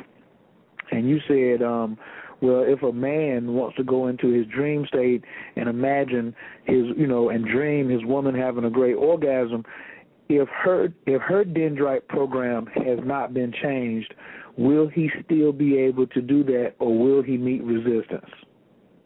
He will meet resistance. Okay. But so here's how it works. Some of the people in the program don't have mates, and they find it a little bit more difficult to make the changes in 6 weeks that we talk about. The ones who do have mates find that the mates normally resist unless the mate is in the program as well. But what we tell them is to keep moving forward with it anyway. And usually what happens is they make progress with the mate. Even though the mate does resist, it's not enough resistance to stop them. They don't make the type of progress that they could make, but they make a lot of progress. And what we said to them is that after the program is over, if they keep doing this and they can educate their mate, eventually the resistance of the mate should evaporate. That's not always the case. We've come into situations where both men and women feel threatened when their mate learns these techniques, because they figure like if the man all of a sudden was very crippled and he just was very average, then all of a sudden he gets more confidence, and all of a sudden he's giving her all these big blasting orgasms, and then the first thing that she thinks about is he's going to go out here and find him another woman now. He doesn't need me anymore because I'm not special. And so she starts to rebel and she starts to pull back. Same thing. The women in the program, one woman, she lost like 30-some pounds. Wasn't even trying. Just lost the weight. And the next thing you know, she was out here wearing stilettos with a skinny little waist. She did like the Jennifer Hudson thing. And all of a sudden he looked up, and his girlfriend was like, "Dag!" It was that kind of thing. Plus her energy was all hyped and this, that, and the other, and her sexual appetite went up. He felt really great. He didn't want her to go anywhere. He didn't want to do anything, and he wanted her to get out of the program. So, yeah, you do run into this kind of resistance. But what she kept saying to him was, okay, she kept validating him, and she kept giving him all that good love. And every time he came up with the stupid stuff, she just, sexed his brains out and told him, I love you, and I'm gonna do all this good stuff. And after a while, she wore his resistance down, and he just decided, okay, I'm going to just take the class, and he did. So it can go either way. The mates can rebel and resist, and I would say about half of them do, and about half of them are like, okay, I wasn't happy with the way the relationship was anyway, so maybe this is a way, to improve it, and so they just kind of go with it. Gotcha. So, it is not necessarily, so we've established that it's not necessarily required that both partners come and take it together, because, and that's one thing that I've noticed in relationships is, in my coaching and consultations, is even in long-term relationships, somebody, quote-unquote, gets it before the other one. Somebody's going to make the leap before, Now, if it's an evolved relationship and the man's in a leadership position and the woman's in a following position and he's been making good decisions and his track record is good, and he says, baby, we're going over here, and she says, hell yeah, I'm with you. But that's in the minority. And I love to see that turn into at least 50%. But right now, it's a fact. It's just in the minority. But normally somebody's going to catch it, first. And the danger is when you make that quantum leap, because even though, like you said, the change is fundamental, but it's massive. Can you give people some hints and tips, like we do on here on Original Native Radio, and what we'll be doing at the Romance and Finance, and what we'll be doing at the Black Power Couples, and what we'll be doing at the Sexy Workshop, is tips, tools, and techniques.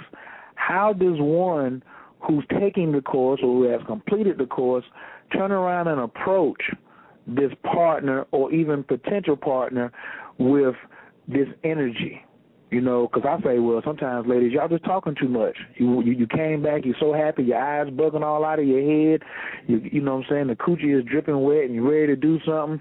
And then all of a sudden this guy is like, hey, the same insecurity that you spoke of before. He thinks that you can do all these special things and you're going to go out there and just start fucking somebody else's brains out and leave me because you're going to get somebody else with some better equipment. Because men have anxiety too. But I don't want to talk about that yet. I want to talk about what are some of the tips, tools, and techniques that you could offer someone. How do you approach your mate after you finish this class and they didn't take it? And, you know, so you won't wig them out and, you know, to help give them some type of comfort zone. Well, see, when you say the title, Romance and Finance, you've answered that question right there, because what we see, the pattern is the mate in the relationship, the partner who makes the most money, is the one that's going to give the most objection. So if the woman takes the course and he makes more money than her, there's going to be issues.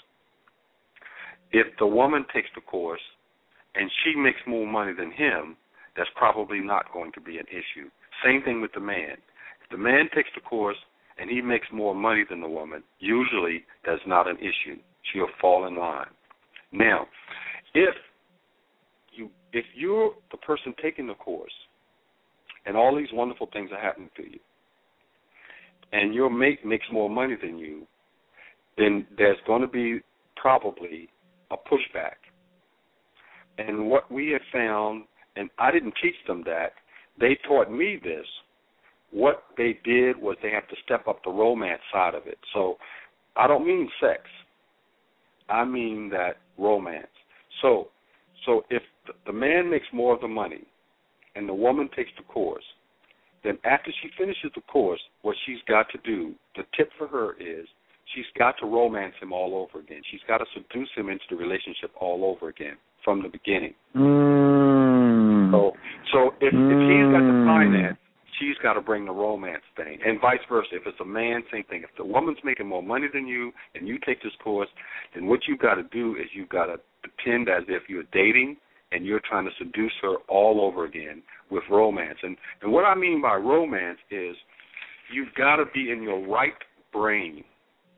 You've got to be dealing with the creative side of your personality where you just do something out of pocket, where you show up with the roses and the rose petals and you throw them over the bed and you dazzle her or dazzle him, you know, with stuff. And it's like, but you're making them feel important. You're appealing to their ego. You're appealing to them, and you're basically saying, okay, look, I got all this good stuff, and I'm throwing it at you because you're my world. I'm romancing you. I'm seducing you. I'm wearing my little stilettos and my little fishnets and whatever else, and it's for you, baby. And so when you start romancing them again, and they feel like, okay, it's like the relationship is brand new again, the same thing that you got them in a relationship with in the beginning, you do that and even more, so that their insecurities tend to be lessened and they have the tendency to go ahead with the program. So your whole thing, romance and finance, is the scenario. Because in most relationships there is a mismatch. One person has more power than the other, and it's usually the person with the money. Now, I mean, if you look, if you're like, if the man is very well off and the woman really doesn't have much financial power at all, a lot of times you'll have these guys who are a little bit older, the woman is a little younger, she's one of these little cutie pies, and he's got the money, and the whole reason he's in the relationship with her is because he has this power over her through the money. And definitely he will feel threatened by this scenario. But if the way she got him the first way, the way she got him and his money the first time is because she was cute and because she was seductive and she seduced him. So you just do it all over again. And basically then they're reminded, they get back into a comfort zone because they're like, okay, the same thing that happened before, we're still on the same page. And then you take it from there. So I would say if you're bringing the finance into the picture, you don't have to do anything. You're okay. Take the course and keep on getting up. If you take the course and the other person's the big dog with the finance, then you have to bring that romance strong. And what about not in a relationship and you single? Are singles welcome to come to the course? Most of the people who take the course are singles because I'll be quite honest with you, most people out here are not in a permanent relationship. I mean, relationships have kind of died, really, unfortunately. Now, people are out here kind of like pretending, but if you talk to people, if you look around, it's hard to find somebody that's been in a relationship for 3 years. So if you haven't been in a relationship with that person for 3 years, continuously, and it's been fun, then you're not really in a relationship. Most people are in trials. They're not in relationships. They may be dating somebody and maybe even living with them, but it's really just a trial. It's a convenience. It's because we can't afford an apartment by ourselves, so the two of us got together, or I'm afraid to live alone. So most of us are not really in relationships, Khayr. I'm sorry to say it. You hit on a good one. Look, I'm going to tell you now, I'm going to give you the preview. There's going to have to be a part 2 to this because I just looked down in the chat room and I got to go over here and they're getting it in. And I want to open the lines up to let some of these women and some of these men talk to you. You men better call in. 347-205-9089. 347-205-9089. I didn't even know we had been on here and done 90 minutes already. It seemed like we just started talking. But me and y'all are old friends, and we can run our miles. I told y'all, didn't I warn them earlier that we can talk? So, what I want to do is read some of the comments that they got going on in the chat room while I wait for a few people to press 1 and raise their hands. Once again, you are still rocking with the best. You got Coach Khayr. You got Master Yah Morris on the line. This is OriginalNativeRadio.com, sponsored by RelaxationIsTheKey.com. You just heard the brother that the format of romance and finance is going to rock your socks. We're going to do some extraordinary things. And the brother I'm partnering with to do the romance and finance, he doesn't even know the power that we're sitting on with the orgasms. He really brings a lot of the finance part to the power couples. So I know his mind's going to be blown away. And he's in a power couple situation, so enhancing that is going to be one of my objectives too. So I want some of you all to have some comments and feedback and questions. Please press 1, call in, let y'all know how you're feeling about what he's saying, because y'all are messing around and I'll be done just turning into a Khayr class for me tonight, because I always learn from this brother all the time. Let me go back here, y'all, and let me catch a couple of statements. I definitely want to give a shout out to everybody in the chat room. All Things Natural, Blanca Rosa, Deborah, Doc Vaj, Evangelist Cookie. I got a whole lot of guests in here. Y'all need to sign up and get a Blog Talk account.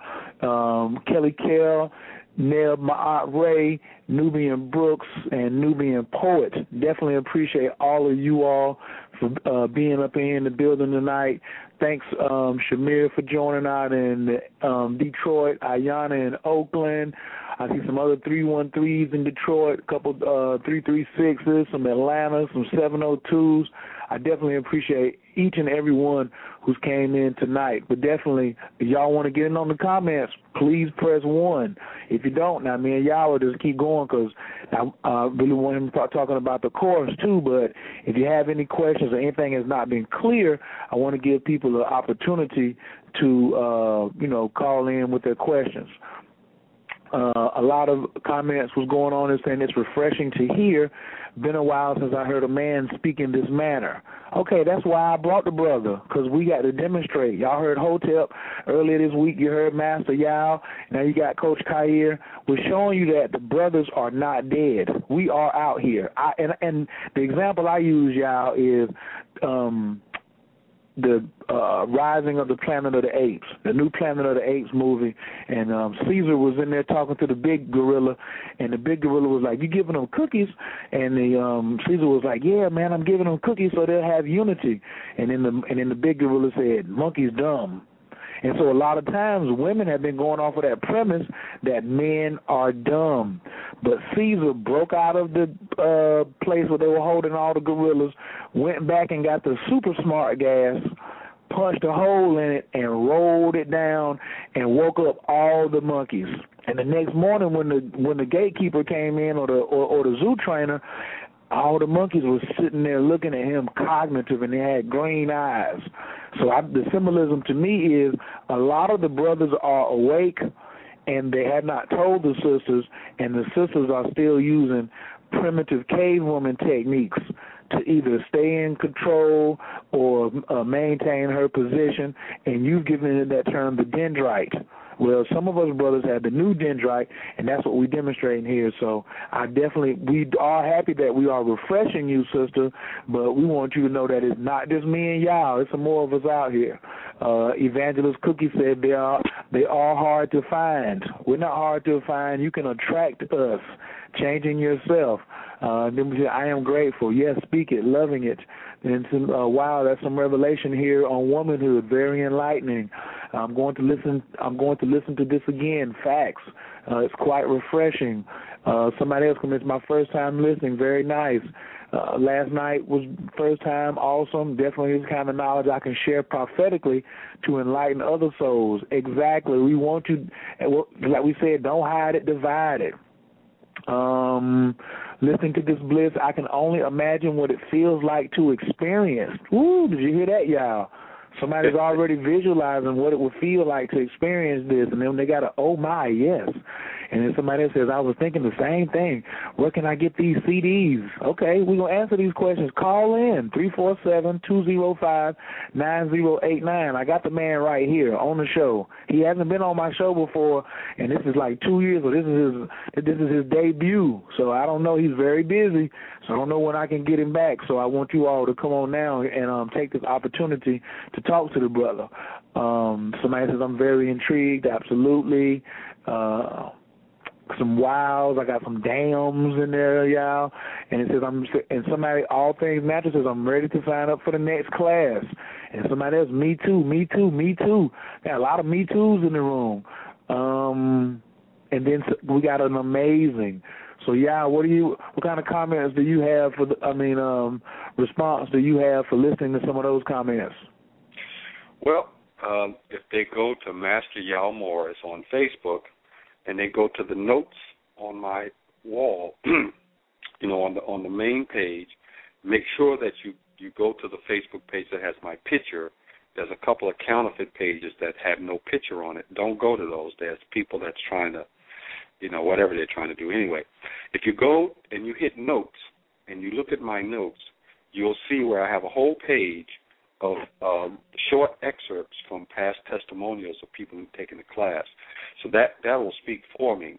Now, with the thing that the lady said she can just imagine it, I say there was a time when you couldn't get this stuff. You couldn't get Khayr's, romance and finance. You couldn't get Yao's Grand Trine. You couldn't get Nikiyama's thing and whatever because it was secret. We only dealt with people who could pay a bunch of money and this, that, and the other, and, it was done behind closed doors. Now it's out there in the public domain. You have access to it. You got the Internet now, blah, blah, blah. And so you're just a few weeks away from the actual experience. This stuff is not. Okay, so tell us when is the next class starting up? Oh, okay. The last class just ended a couple of weeks ago, and we have a class starting up April 21st is the next class start date. And this Friday is the first deadline for absolutely we know, if you pay by this Friday, then we can get you set up so that, you'll have the instruction. So the way that it's set up, the center of the class is in Baltimore, but we have classes offered anywhere from Newark down to Richmond and even down into North Carolina if enough people sign up. Otherwise, you've got to come to Baltimore. If enough people in your city sign up, and I think right now we've got a satellite up in Newark. Last time we had one in Pittsburgh and one down in whatever. We're looking also in Philly, perhaps. But anywhere in that little area, along the East Coast is where we're offering the class. The Baltimore's hub. So we can set up classes in the future, not the April 21st class, but we can set up classes. We're working on getting one down in Atlanta, and we've got some interest in a few cities, but we just don't have enough people yet. So you go to... what's the minimum, y'all? How many people do you need to get a class started, like in North Carolina? Right now, if they're going to go to the April 21st class, just need about 5 in a particular city. Like if the cities are close enough, like Greensboro, Raleigh, then you can combine the 2 cities if they're close enough. But if you're talking, like in Newark, we have an instructor that actually lives up there, and then I just travel up there. So 4 people is enough. In fact, I think we've already got enough up there. Philly, you probably need about 4 people because it's close to us. Basically, it's a formula that we have, how many people we need, because we have to get hotel rooms and we have to set up travel, we have to rent a car. So, there's expenses involved. So, we really can't do it for under 4 people. Like, I think in North Carolina it's got to be 5 or 6. So it's not a lot of people, but the main thing is they got to register far enough in advance to guarantee it. Like if you wait till the last minute, then the first class, you've got to come to Baltimore if there's no class in your city.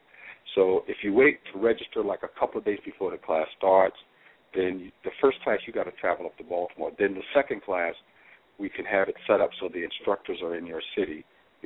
We'll rent a hotel room and we'll have the class there. And all people get personal instruction from me. They get coaching from me. And they take at least 2 sessions with me in all classes. So the main thing is that if somebody says, I'm the only one that I know, I'm in, let's say, Richmond, Virginia, and I'm the only one that I know, well, then what we do is we go back over our list of people who said they had interest, and we'll go back and say, look, we got a couple of people in Richmond. Are you interested? And we can probably get a satellite down there. And if we get, 4 people, then boom, then we send an instructor down there and set it up, get the hotel room, and get it all done. So that's the layout right now. And basically you should send an email to KHEMSA, that's KEMSA 333 at gmail.com. And I'll repeat that later in the broadcast. But basically you send the email and you say, I live in such and such a place and I'm interested in the class. We'll send you the brochure and all the information and everything. And in some cases we might say, okay, you've already got enough people in that city, you're good to go. And we'll give you, the instructions on how to get prepared for it. But if you're an energetic person, you say, okay, I live in Greensboro, and then I can get enough people together, then you can, you go ahead and get your peeps together, and we'll send the emails out to our mailing list in those cities, and between the 2 of us, we might be able to get enough people quick enough. So that's how it works. Okay. They're definitely asking about, give me that email address again so I can put it in the chat room. It's K for Kenneth, H for horse, E, M for man, S for Sam, A for alpha. That's KHEMSA 333 at gmail.com. KEMSA 333 at gmail.com. KHEMSA 333 at gmail.com. Is that it? That's it. All right. righty. So, some of them, some people are asking about what we got: Huntsville, Alabama, Dallas, Texas, Toledo, Detroit. But what I want to do is let me open up the line because I got a caller who's been waiting patiently. Caller from the 313. Your mic is wide open. Can I get your name and where you're calling from, please? Is that me? Hello. Hi. Yes. This is Rochelle. And this is who? Rochelle? Uh-huh. Hi, Rochelle. Looking forward to seeing you. I'm coming with the Sexy Workshop Tour in Detroit, but do you have some comments and questions for Yao? Yes, I wanted to know the Facebook page you said to go to. Yes, it's Master Yao Morris. Y-O-A Morris? Y-A-O. Y-A-O. And then Morris, M-O-R-R-I-S? Yes. Okay, all right. I'm enjoying the show tonight. That thing you said about is it dendrite pattern? Yes. How do you spell that? D-E-N D-R-I-T-E. Dendrite. Oh, okay. All right. Because I'm really curious about, getting rid of some of these patterns in my subconscious that are not helping me anymore in relationships and, in just other areas of my life. Relationship and finances. I need to get this subconscious together to get rid of these patterns that keep coming up that are not beneficial to me. So I'm really digging what you were talking about tonight. Thank you. And that's it. Oh, absolutely. Definitely appreciate that.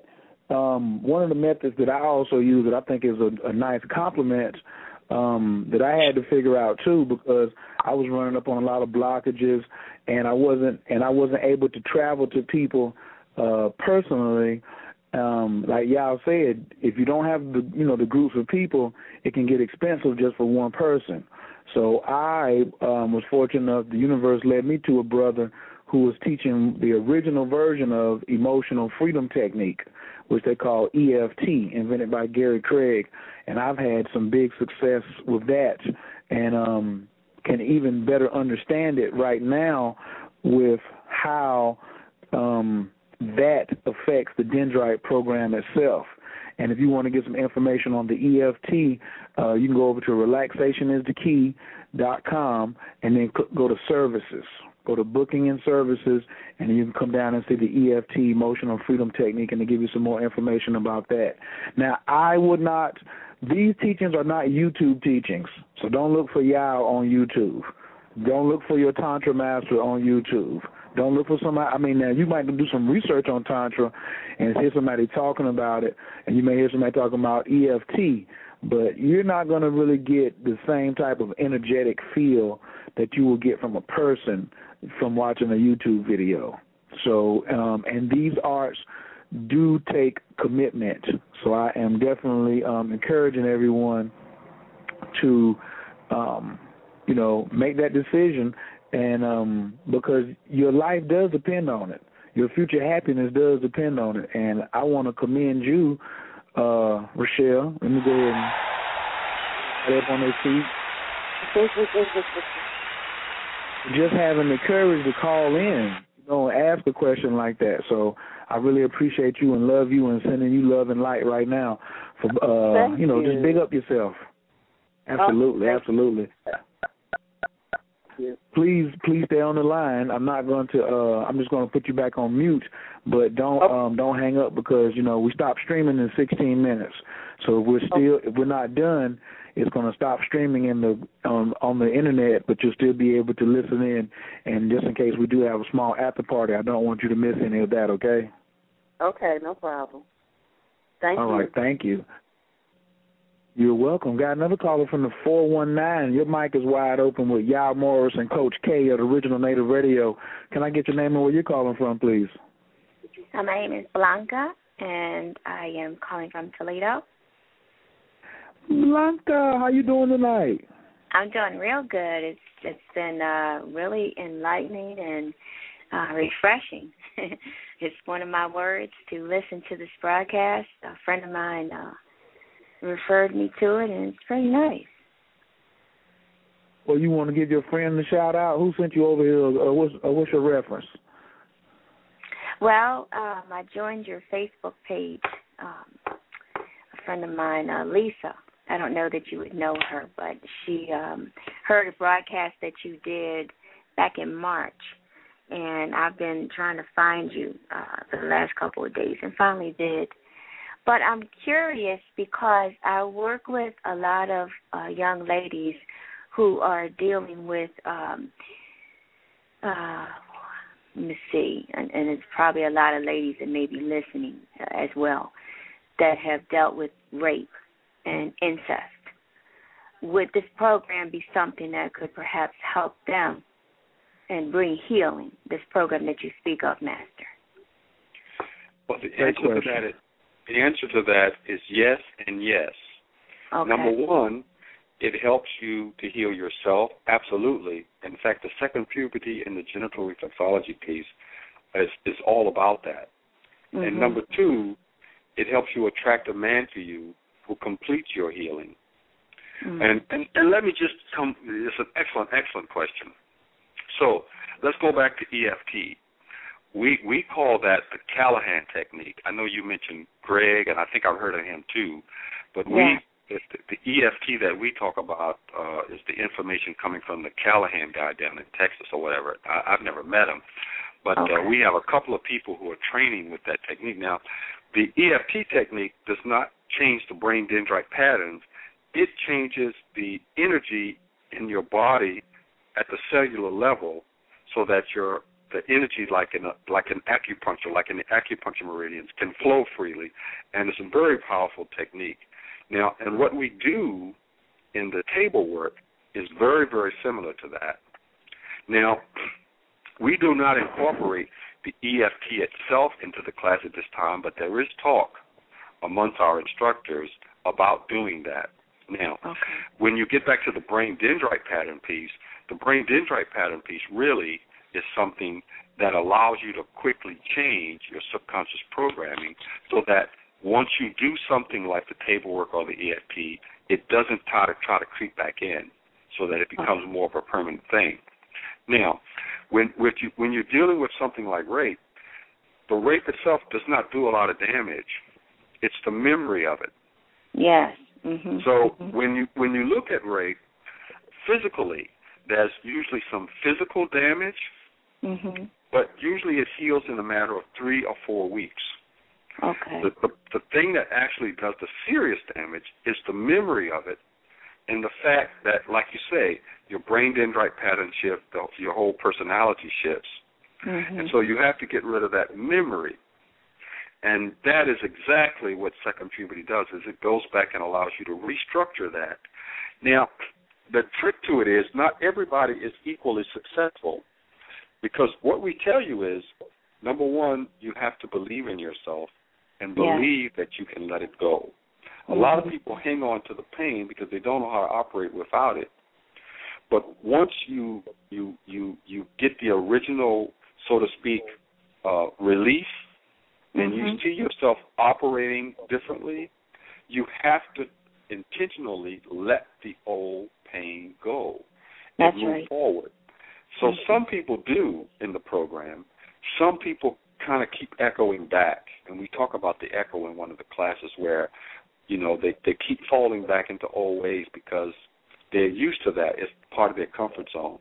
But definitely, none of these types of traumas, even war trauma or smoking or old drug habit, those things, you know, as long as you deal with the energy block that keeps you in that space, once you deal with that energy block and you remove it, then you're free to operate the way you're meant to operate, as long as you believe that you can.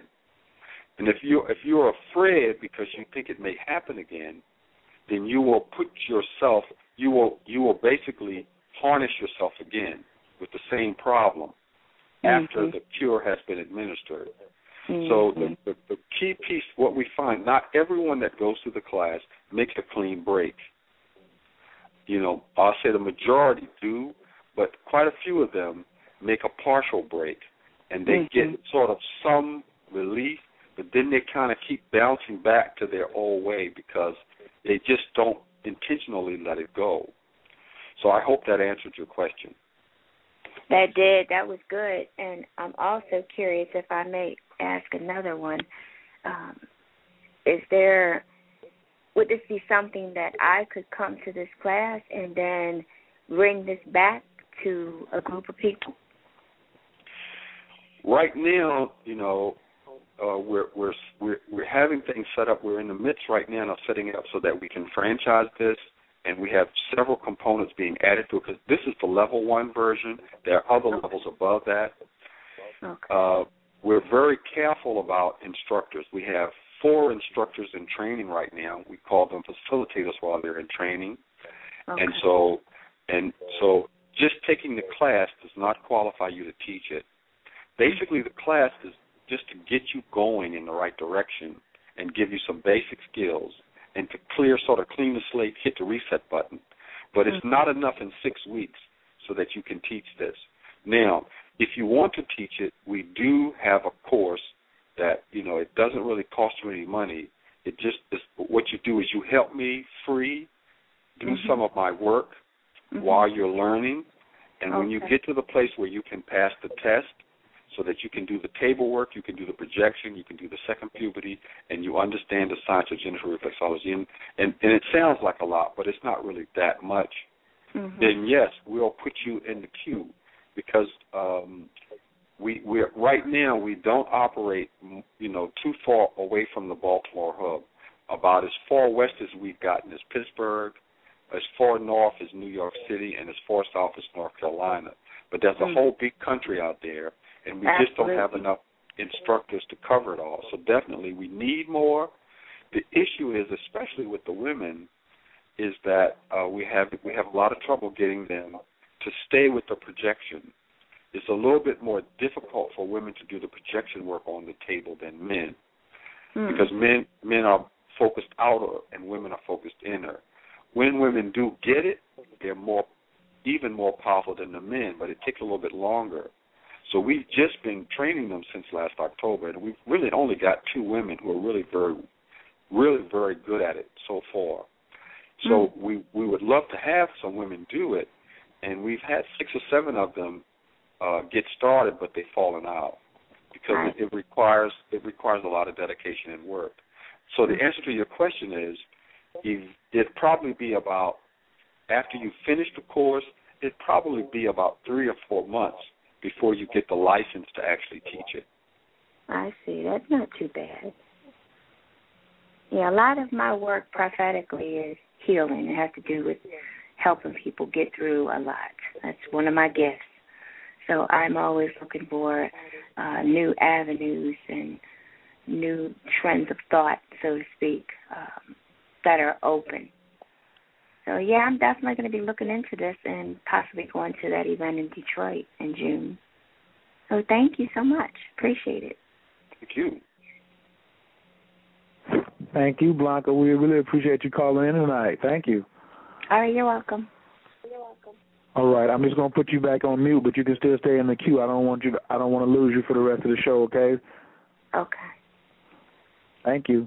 We're coming down to the 5-minute warning, folks, down in the chat room. If you want to continue on with these next couple questions and hear the scientists that we have on the line tonight bringing this light, I would suggest you call in 347-205-9089. Let me type that in there. 347-205-9089. Yao. Give me some comments and feedback on how you think the call went tonight so far and what you've heard from the ladies.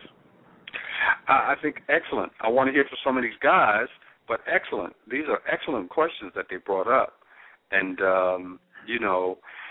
what we're really looking at is trying to get people ready for relationships first in the class in level 1. But by the time you get to level 2 and level 3, we definitely want to be dealing with some of these other modalities that they're talking about. The EFT piece is a real serious piece. And so if somebody out there is really versed in that and they get this information and combine the two, that's a serious, scenario. The other thing is the acupuncture. One of our instructors is studying, acupuncture formally.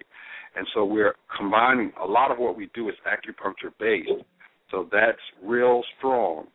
We've got another major component is the whole dietary piece with herbs and dealing with the cleansing of the organs and the kundalini and that stuff. So anybody who's real strong with herbal, alternative medicine and stuff like that, that's another real key piece for the instructors to have, that where you can take this information and really do something with it. But I think the call has been excellent. Appreciate that. One of the questions that's in the queue now, or that's in the chat room, is a lot of people say, well, since we can't travel, can we do it, can we have a webinar? And normally my answer traditionally is for some things, yes, but for this type of work, when y'all uses the word table work, you have got to feel what this feels like to project your energy into another person. And a person can't lay on in front of a table and set up a webcam and you project through the webcam and they feel it. You have got to actually have hands-on experience with this, what I call temple-style teaching. And that's where it's classified at. Like the man said a couple years ago, this information was secret. It wasn't necessarily hidden, and I'm not going to say secret because people knew it, but it was very sacred, and it was passed down in ancient traditions the way Yao got it. He said he had 2,000 pages. It was passed from ear to mouth. He didn't mention that he got any of it over a webinar. But I don't want to answer for Yao, but I want to give Yao a chance to answer that about webinars and people and long distance teaching. But please call in 205-9089 because the call is getting ready to stop streaming on the internet. Yao, please address the webinar question. What we do is we do workshops where we talk about similar issues, but we can't do the class that way, no, because it's exactly as you said. We don't put any of the table work stuff in writing, and we don't broadcast it in any kind of digital form whatsoever, because the problem that we have is that people get a little teeny bit of it, and then they go out and they try to do it and duplicate it, and it messes up our intellectual property. Eavesdroppers. Go ahead, y'all. I'm sorry, I didn't mean to interrupt you, but that's a touchy topic for me, but please go ahead. It's an intellectual property issue because it took me 30 years to get this stuff, and I don't want people misrepresenting it. So definitely we don't do that. However, there are aspects of it that can be done long distance to prepare you for this, and you'll get some benefit out of that. But the Jennifer reflexology piece, we don't put the actual teaching of it in writing. I mean, we have the science in writing. It's in the Mamra. And the second puberty, we write about it in Awakening the Master Feminine. But the teaching of the actual technique is always done verbally in person. So that's why people have to make trips to Baltimore from time to time to get that. Now, what we do is we have a road show. That's two people that travel with me, and we will come to Detroit. In fact, we were out there this year, and we will come back and do this in an accelerated format. But I say if we're going to do something like that, it's got to be a minimum, 8 or 9 people signed up, and then you have to dedicate 3 weeks to do it. So for 3 weekends, you've got to set that time aside and be able to come and take the class. We're looking at doing the first one down in Atlanta this summer. But no, we can't. It's not something that we can do Skype.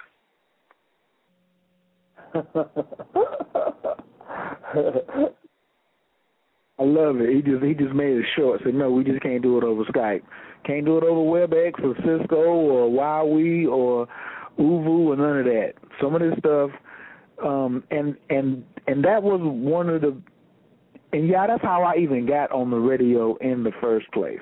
It was so many people without a real lineage or a teacher screaming they had sex magic and tantra, and they were really just dime store, dime store fake out magicians, trying to sell Sprite and call it holy water. And I said, well, let me set the record straight as far as on my end and let people have a feel of the energy and speak and listen to real scientists. And so my teacher, Sunyata Saraswati, was the first guest. Like the first 5 weeks I was on the air, I had him on every Sunday.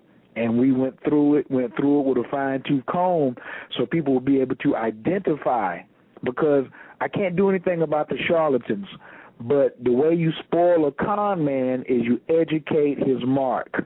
You educate the person who he's trying to con.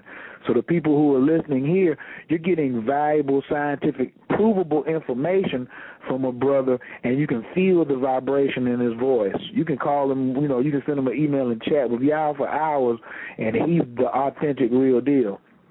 So you can't do that with a lot of people who want you to continually be with them. That's another thing we've been dealing with too, y'all, is you said you have a 6-week course. Let me ask you a crazy question. Well, why don't you just want to have a bunch of followers? Don't you want a bunch of y'all followers where people just stay with you for years and years and years, y'all? I'm playing devil's advocate here. What I want is I want 1,000 men to be trained as healers. And if they never see me again, if they go forth and start healing all these women, then I'm happy. I want 1,000 women trained as healers. And if they go out here and have good relationships and heal these men out here, then I'll be happier. And I want to make some money at it. It took me a long time to get this stuff. It took me 10 years to develop this particular program. I want to be compensated and rewarded for it. But basically, I'm not trying to keep this. The program that's out here now is 5% of it. And at some point in time, before I pass from this earth, I'm hoping to pass the entire Amamara dossier to other people. It's no good for me to take it with me. I want to give all of this stuff away so that other people are doing it and it becomes part of the fabric of our society. Absolutely, because the masters don't want to take this information to their grave with them. It does you no good in the box with you, or if you want to get incinerated or cremated. It doesn't do any good in the vase with you. It came through us, and we were created. The Creator created us to be creative, and sharing the gift is one of our biggest rewards. But I really understand and appreciate what you said about it took you. You invested a lot to get a lot, and it must be as a keeper of this. You're not being selfish by asking for a fair compensation. As we say, fair exchange, no robbery. And because people who get things free all the time, they tend to not appreciate it. Would you agree or disagree with that? Absolutely. It's a double dynamic. Number one, I don't want to take the stuff to the grave because of the sacred bond that I had with the people who shared the beginning part of the information with me. Many of them wanted to pass it on to their kids and relatives, but they didn't want it. They had nobody to pass it on to. And it was like a Hail Mary pass in the fourth quarter, a 2-minute drill. And they gave it to me, what little they could give to me, rather than just see it go.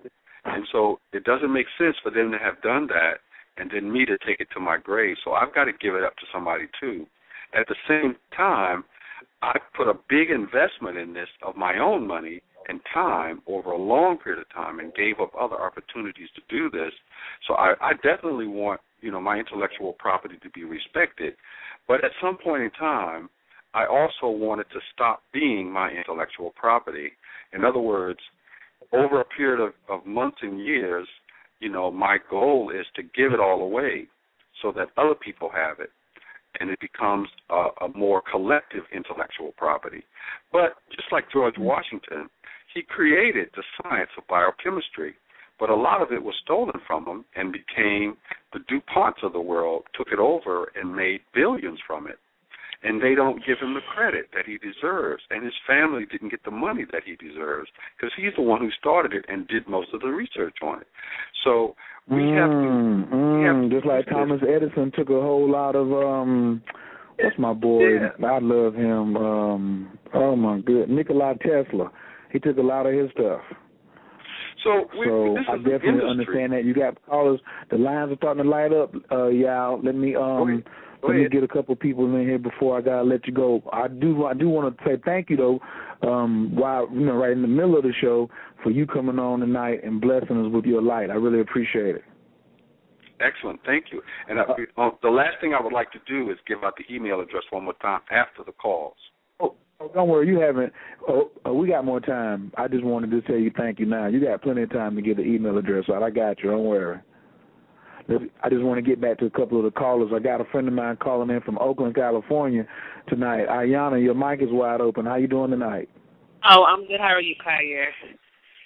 I'm blessed by the best. You know us. Yes. For Brother Yao, I have a question about do you have any programs specifically for young males, maybe between the ages of, like I said, beginning puberty age, between maybe 12, 13 through 17. I have a 17-year-old son that I would love to connect with his work and seeing where, he would benefit from your work, especially when you were describing the male archetypes, which I would love for you to go over again if you don't mind. And also, just wondering what your experiences have been with, today's young African-American males and being raised by single mothers. We tend to try to be both archetypes, without really even knowing who we are and not even knowing the opposite archetype when we see one. So what's been your experience with that? What would you recommend? I've had, over the last 12 years, many, many requests to do programs for teenagers. And I'm willing to do them, but only under strict legal requirements, especially when you're dealing with young girls. So I do have a program, and it's an excellent program. When you do first puberty right, they don't have to go back and correct the mistakes. And it's the most excellent program for young boys. But the issue is that the parents have to be involved, and they have to sign some very strict legal documents because the language that we use is very adult. We actually have table models, so when we're talking about these things, we have a woman on the table, and she don't have a whole lot of clothes on. Let's just put it that way. So we are talking about stuff that's very adult, and it tends to some young boys will get stimulated.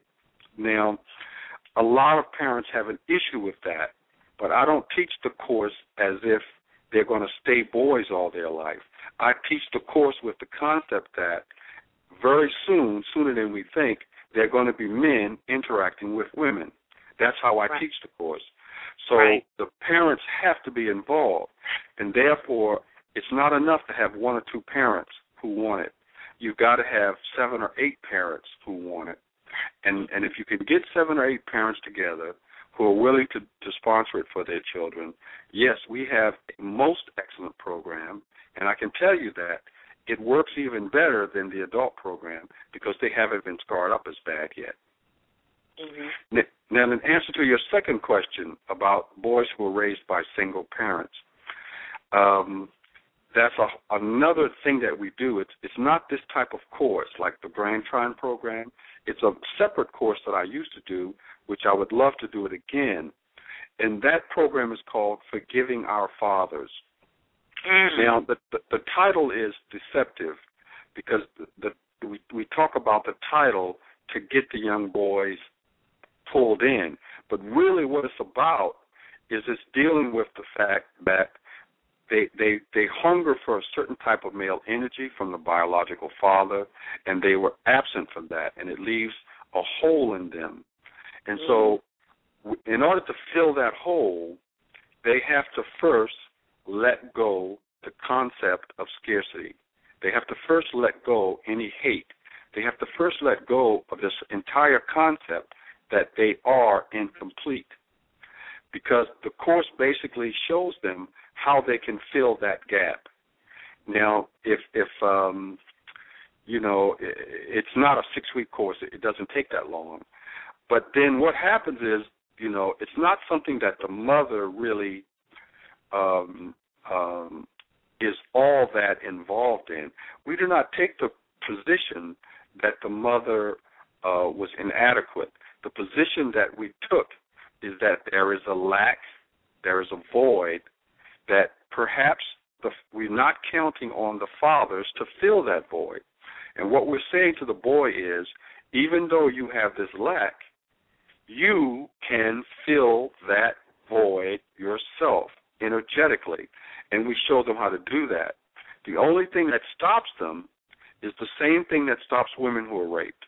If they cling to the memory and they won't let that memory go, it's very hard for the healing to take hold. So the only impediment to this with the young boy is if his dislike for the father, if his sense of abandonment is so strong that he does not want to let the hurt go. If he's willing to let it go, we can show him how he can energetically fill that hole, fill that gap. And basically it's an excellent dynamic, because even if he doesn't, want to embrace it from the perspective of being whole in a relationship with a woman later on, it's almost enough just to want to embrace it so that he doesn't go through his adult life with negative feelings toward his dad.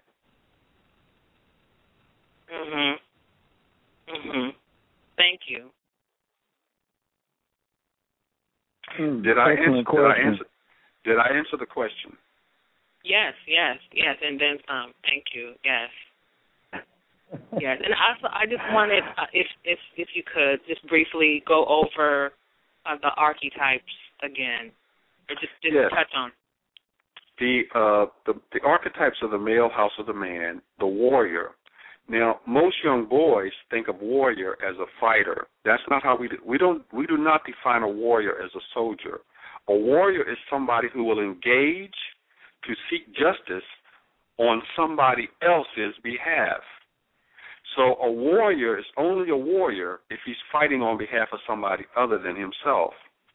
So most war today is fought with money. So the biggest warriors today are bankers. After that, the biggest warriors are lawyers, because wars are fought in courts. And after that, warriors are writers, because warriors are fight today with knowledge. So, you got to distinguish between a warrior and a soldier. The second energy is called the hunter. And we say a hunter is someone who's willing to take on the welfare of somebody else, even if he has to suffer.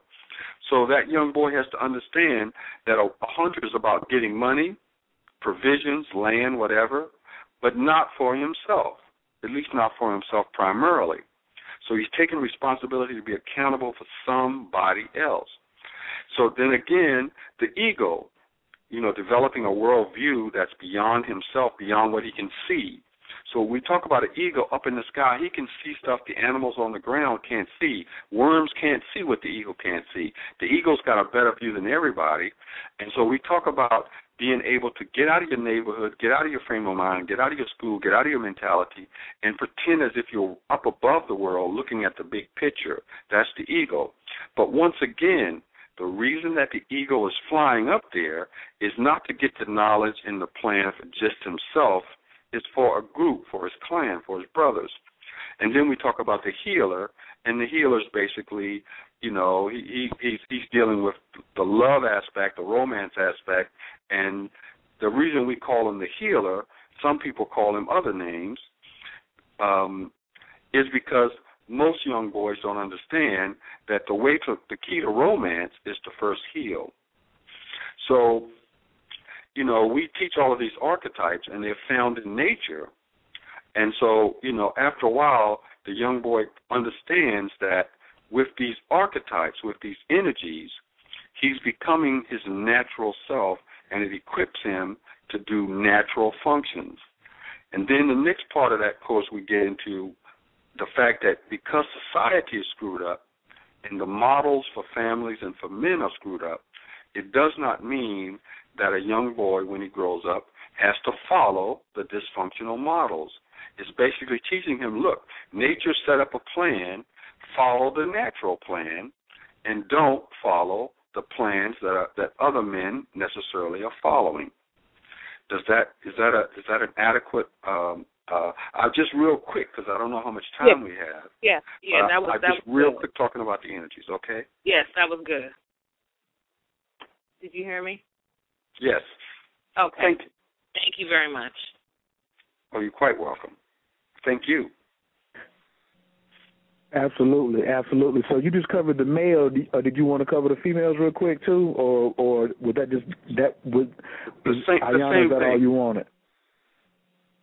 Oh, the women as well. That'd be good. Just because I as you were going back over them, it just resonates with me. Just because we don't see a lot of this in one person or in a male, and you're saying that I think earlier you were talking about males not being fully men to some extent. You were saying something like that. So can you talk about the female? Yes, the male scenario is a little more left-brained than the female, and the male is very unselfish. A lot of the male stuff is stuff that he's doing for other people, for the family. Because, my father, his money, basically he gave it all to my mom. She combined the monies. She paid for everything that had to be paid for. Whatever money was left, she gave it back to him. Mm-hmm. So any disposable income he made the decisions on, but the main stuff was already taken care of. So she made some decisions, he made some decisions. But here we look at that thing. A lot of the stuff that men have to do in society is selfless, and so the man has to be prepared with a woman who's going to take care of him. So if the man says, "Okay, I'm going to be the eagle, the warrior," all of this stuff is like it's about sacrifice. So he's getting beat up. He's getting his money taken from him, and he's getting all this information for his kids and his wife and his community. So who's taking care of him? So if he doesn't hook up with a woman that's got his back, then he's going to be in trouble. So when you talk about the woman stuff is more selfish. The woman is about doing all the stuff that we teach young girls not to do. The woman's energy is set up so that, in nature, so that she can do all of the things that animals and birds and reptiles do. That is, first of all, the maternal instinct, which we call the moon, the pleasure instinct, which we call the elegant rose, because the woman is in charge of making sure everybody has pleasure. Now, how did my mother do that? My mother gave us pleasure with cooking. She gave us pleasure with the way she designed the house. She had games that we played. She made sure that we got to go out from time to time because, my father, he's working and he's going and doing his stuff, but she's saying, well, look, these boys need to get out here and do something fun every once in a while. So the elegant rose is dealing with pleasure, is dealing with all that aspect. So then you have this whole piece of what is called the treasure chest, which is the whole money piece, the whole community piece. And then which in the animal kingdom is called the nesting instinct. So when birds get ready to nest, the female becomes dominant, and she basically turns the male into her little slave for a couple of weeks, and he has to really kind of help her gather these resources that she needs to nest and to get ready for these chicks that are coming. So, we have this, what we call the treasure chest. Now, that is the instinct that women are expressing when they shop, and they love to shop. The problem is it should be shopping for somebody else. The bird does not go out and get a designer nest and just have it as a showpiece for other adult birds to come and look at. The bird's shopping because there's some eggs getting ready to hatch up in this mug. So we understand the treasure chest, and then we have the seated hawk, which is really one of the most important attributes of a woman. It's her right brain nature that allows her to intuit the plan, intuit what really needs to happen. So the man is the ego looking up there. He's looking at what's really going on. He's looking at stuff that's in the real world right in front of him. The woman is looking at the hidden stuff that you can't see, that you've got to intuit, that you've got to use a right brain trance kind of thing to pick it up and to be aware of it. So she's like hidden. She's domestic in that she is like using the man as her agent or things in society, but she is staying still. She is like, okay, I'm going to be this queen bee. I'm sitting up here in the inside the colony, but everybody around me is doing stuff for me. So you've got these four things, and they as you can see, they go hand in hand with the male attributes, as they do in nature. In nature, you see, a pride of lions. They have a way that they operate. It works. Or a pack of wolves, or whales, or whatever, or gorillas in the mist. They got a society that's divided into these same archetypes, and it works for them because they know their place. Thank you.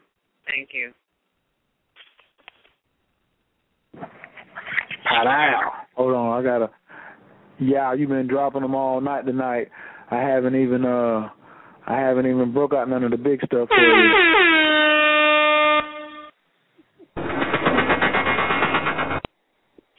Every question that's done come up, you know what you done to it? What? You were picking them off.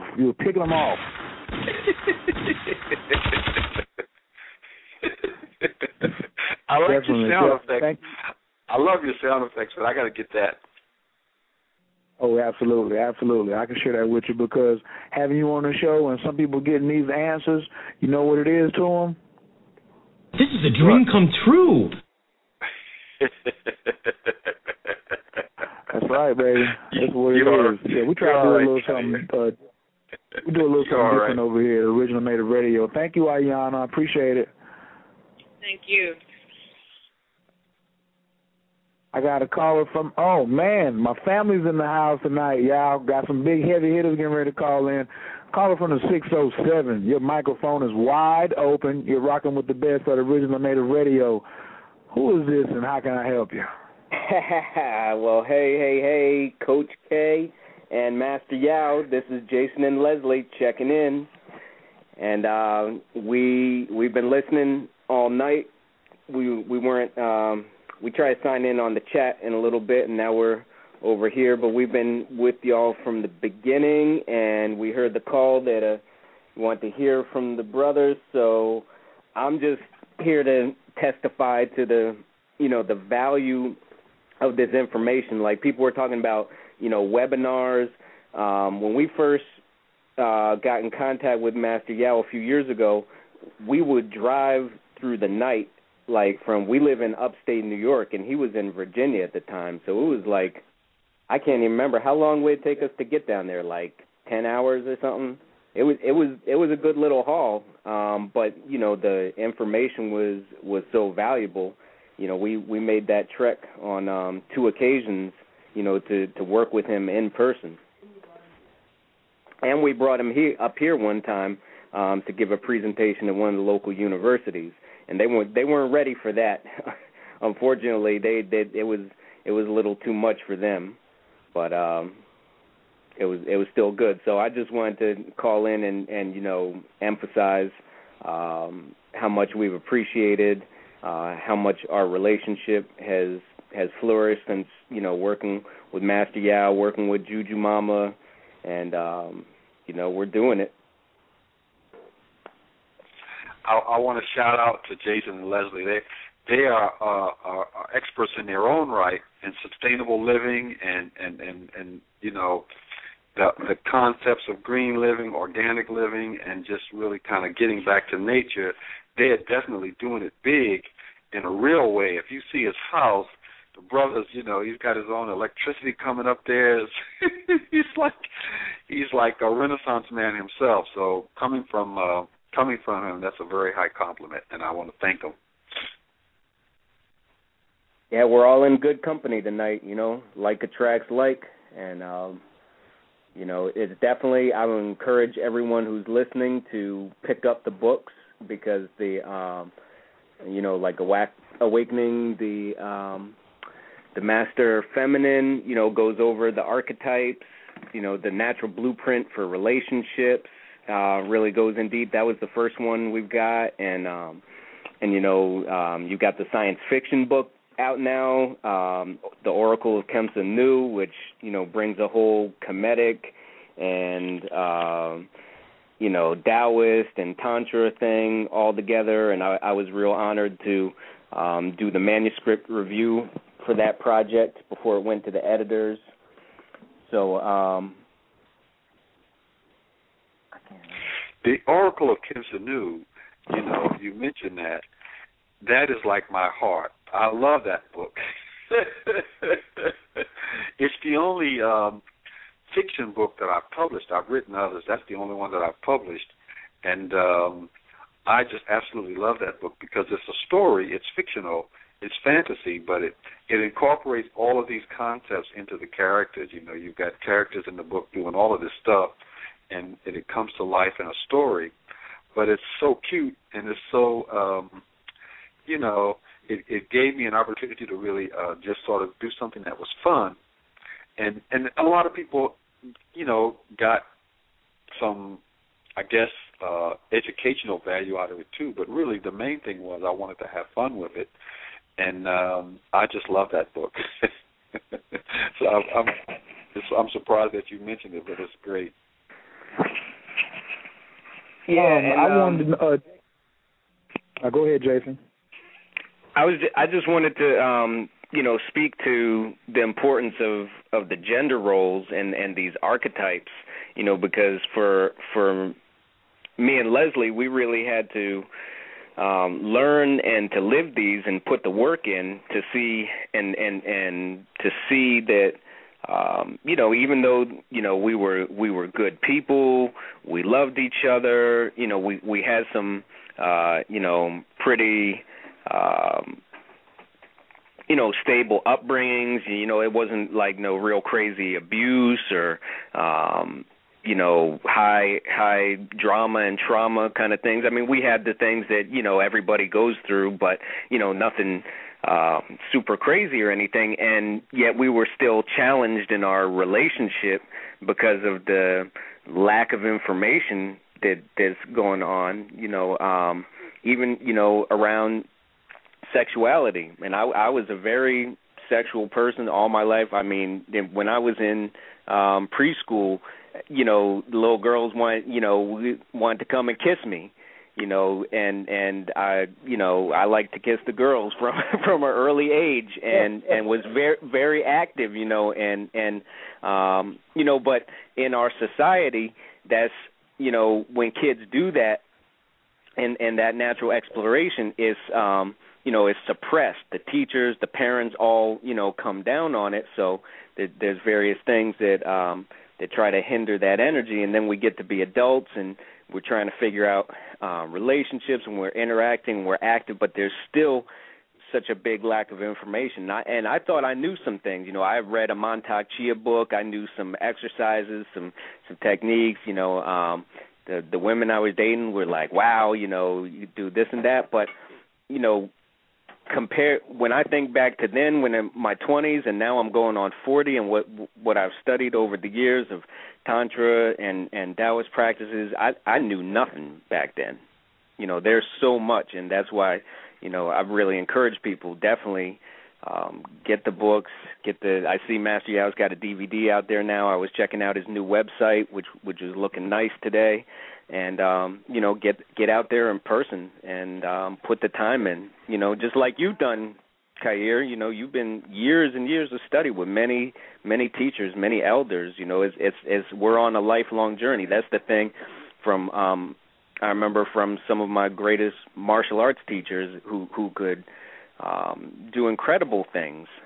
They were like, I'm still a student. I'm still learning. Last night, I didn't mean to cut your wisdom, but last night, Dr. Nardi from Symptometry, and I please hope everybody goes over and checks him out at symptometry.com.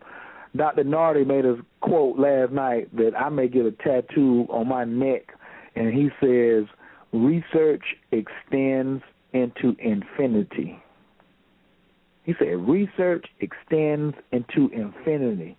Now he's more of a food scientist. He's spiritual and got some heavy quantum physics and all that, but he takes everything to the lab. But for a brother like that who's been in his craft for well over 30 years, and to say he just made a discovery yesterday afternoon. He comes on my show every Tuesday at 8. He was like, yeah, I just made a discovery today, dealing with a cancer patient, and I'm looking at him like my eyes are wide open like, oh, my God, you want me to study this? And he's like, yeah, and I want you to be better than me too. So, yeah, I know exactly what you mean, man. It don't stop, and the more you learn, that's the lesson you get is the more you don't know. And that's why humility is, I know my website says relaxation is the key, but if humility is the key would have rolled off the tongue as good as relaxation is the key did, I would have made that my website, because you will not learn anything without the humility. You got to put the work in, and that's how you would judge. That was the key in the ancient temple society to getting information, was you had to show that teacher that you were humble. Anybody who watches the martial arts movie and look at the 36 chambers, he tried to run the first day and go to the 35th chamber. And they were like, get the hell out of here. What the fuck are you?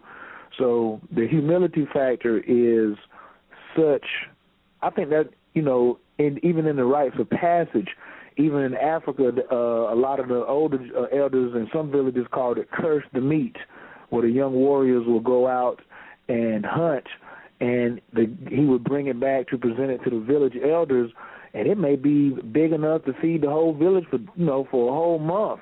And the village elders would look at it on the edge of town before he brought it back into the city and be like, well, is this a rabbit? Is that all you could catch? I mean, who did that for you?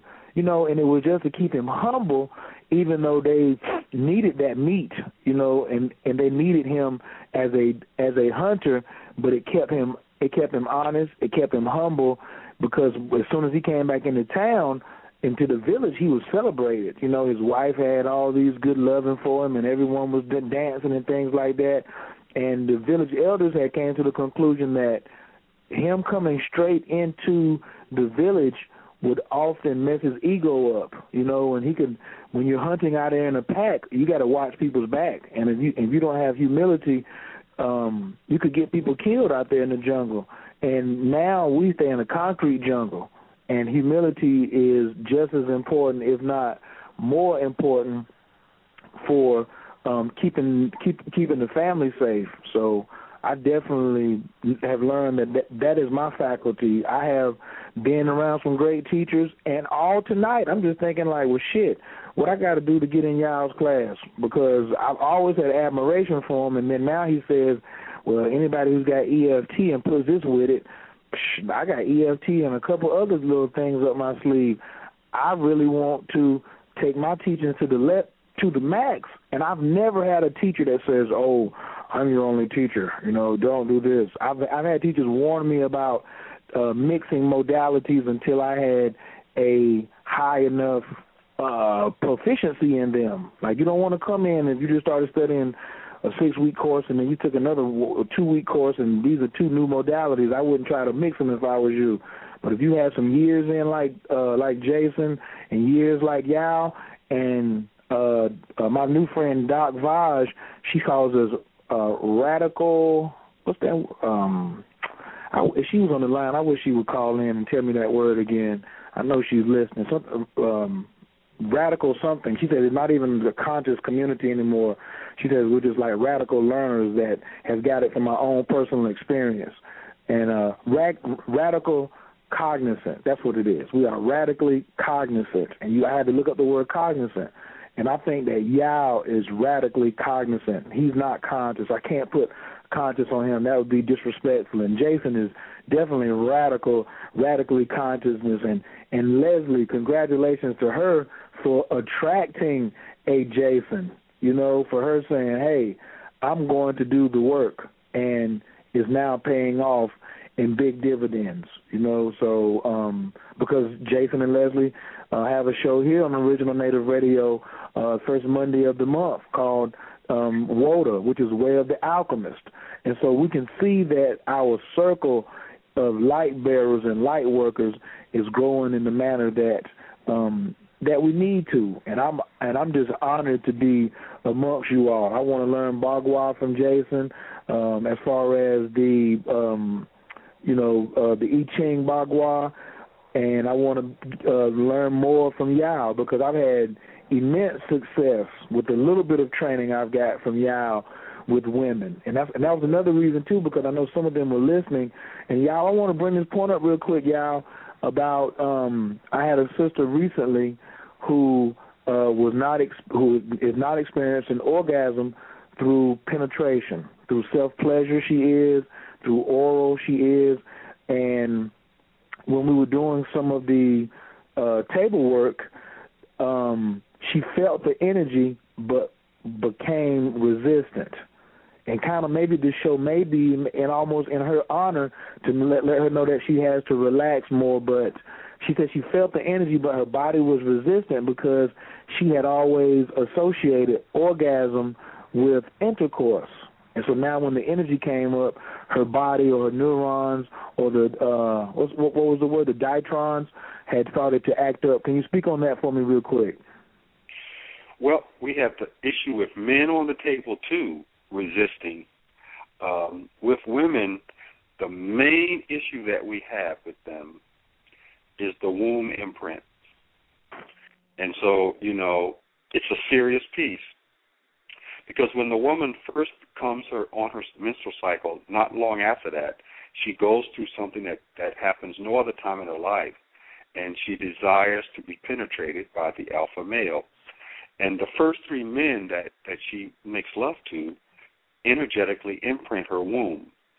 And so for the rest of her life, unless she changes that imprint, she's programmed to attract energetically those types of men. And if you take a composite of these first 3 men, then what you're dealing with is you're looking at her womb imprint, how she has developed her feminine energy to work with men. And so if these first 3 men were jacked up, her womb imprint is jacked up. And a lot of women carry that for a long, long time. And so if you're 13, somebody may look good to you and they may be acting okay, but when you're 25, you may realize that those 3 guys were idiots. But the womb imprint is still there unless it's been changed. So then when we get to the penetration issue, if there's anything else going on, incest, rape, molestation, just simple mistrust, then we have a womb imprint that really her current boyfriend may be at odds with. So the person who's penetrating her now, he's working against an energetic imprint. And for her, it just may not trigger internally the things that it normally and naturally should trigger to arouse and cause her to come to orgasm, because it's an energetic transaction. It's an energy transaction. And so a lot of times, the table work begins to change that imprint if the woman has an idea that she wants to, if it's her intention to change it. And then as you begin to change that womb imprint, the woman then becomes available for orgasm. Then after that, the other issue, the second biggest issue after the womb imprint is PMS. And I mean, basically, so many women are out here functioning with severe PMS. And what I mean by that is, of course, that means premenstrual syndrome. But what I'm talking about, in fact, is that so many women have severe inflammation near that time of the month, and it does not go away for sometimes 2 or 3 weeks. So they're walking around with swellings and inflammation and tissues that are just not normal. And so stuff is pressing against other stuff. You have nerves that are pinched. You have stuff that's happening, blood flow that's choked. And the woman just doesn't have an orgasm because she's basically, her reproductive system for most of the month is traumatized. Now, she may be dealing with it. She may be taking some pills or some aspirin or whatever to deal with the pain. She may be, having excessive bleeding that's causing her psychological issues and different things like that.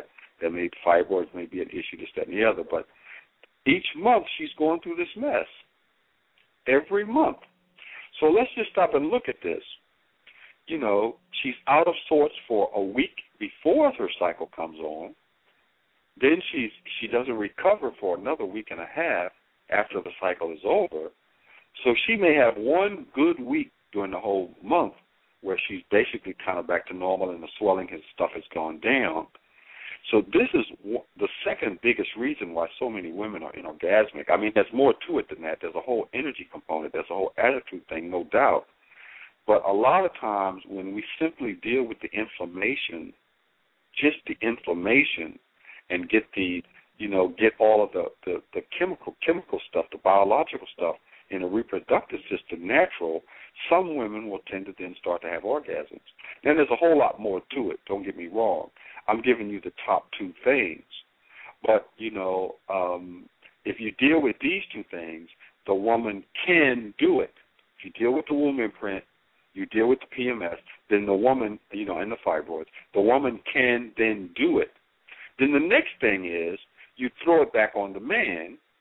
The man's got to be generating some energy and stay erect for a little goddamn time. Don't, if you're lasting 10 minutes and you're out, the woman don't have a chance really kind of to get her act together.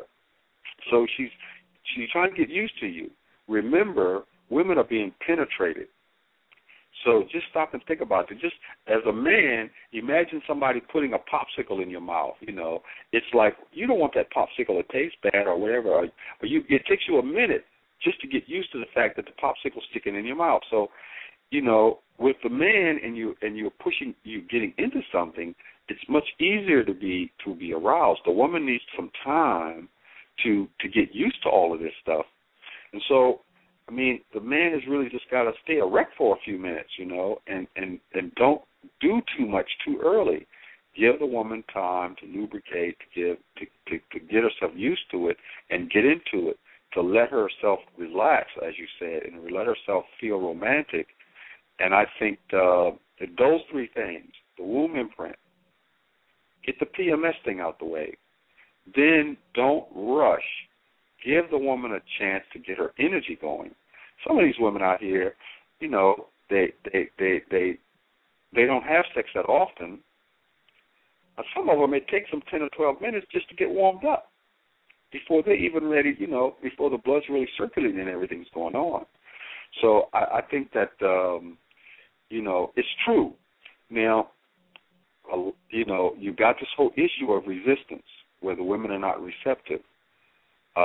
Because they've fallen into this cycle, and they don't know why they're in this cycle. They don't understand why they got so much inflammation. They don't understand why their womb imprint, why they're feeling this kind of energy thing. And so a lot of women are resistant to men. They're not receptive, and therefore they don't have the orgasm. And again, with the main way that you can break through that barrier is through the energy work. As the energy work. And that's really the topical thing. Now, from a technical dynamic perspective, when you're talking about techniques, if you're trying to get a woman, after you've dealt with the basic stuff, if you're trying to get a woman to orgasm, the key is the G-spot. So if the woman is not orgasming except through masturbation and oral sex, then the first thing the man should be thinking about is to have a sexual position so that his penis is aimed up to the roof of the vagina, and he wants not to move it too far back and not too far forward, but he wants to be stimulating the roof of the vagina, and he wants to send energy up there so that her G-spot comes down. Mechanically, the G-spot is not inside the vagina. In these little 16-year-old girls, it might be, but basically the G-spot is a teeny tiny penis about the size of a dime. And when she becomes excited, energetically, it protrudes down inside the vaginal cavity so that the penis can make contact with it.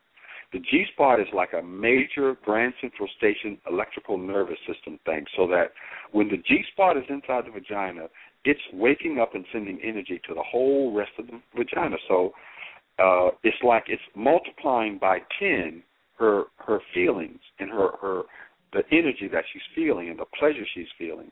So once you get the G-spot to come down far enough so the penis can make contact with it, it wakes up the whole vagina, and it makes orgasm so much more easy, because if the G-spot is down there, the clitoris is like 10 times more sensitive.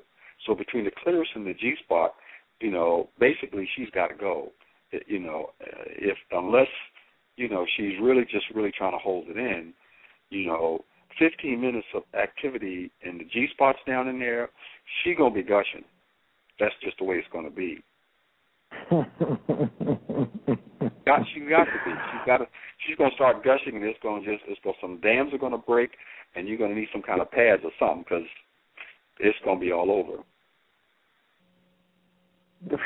Boy, thank you.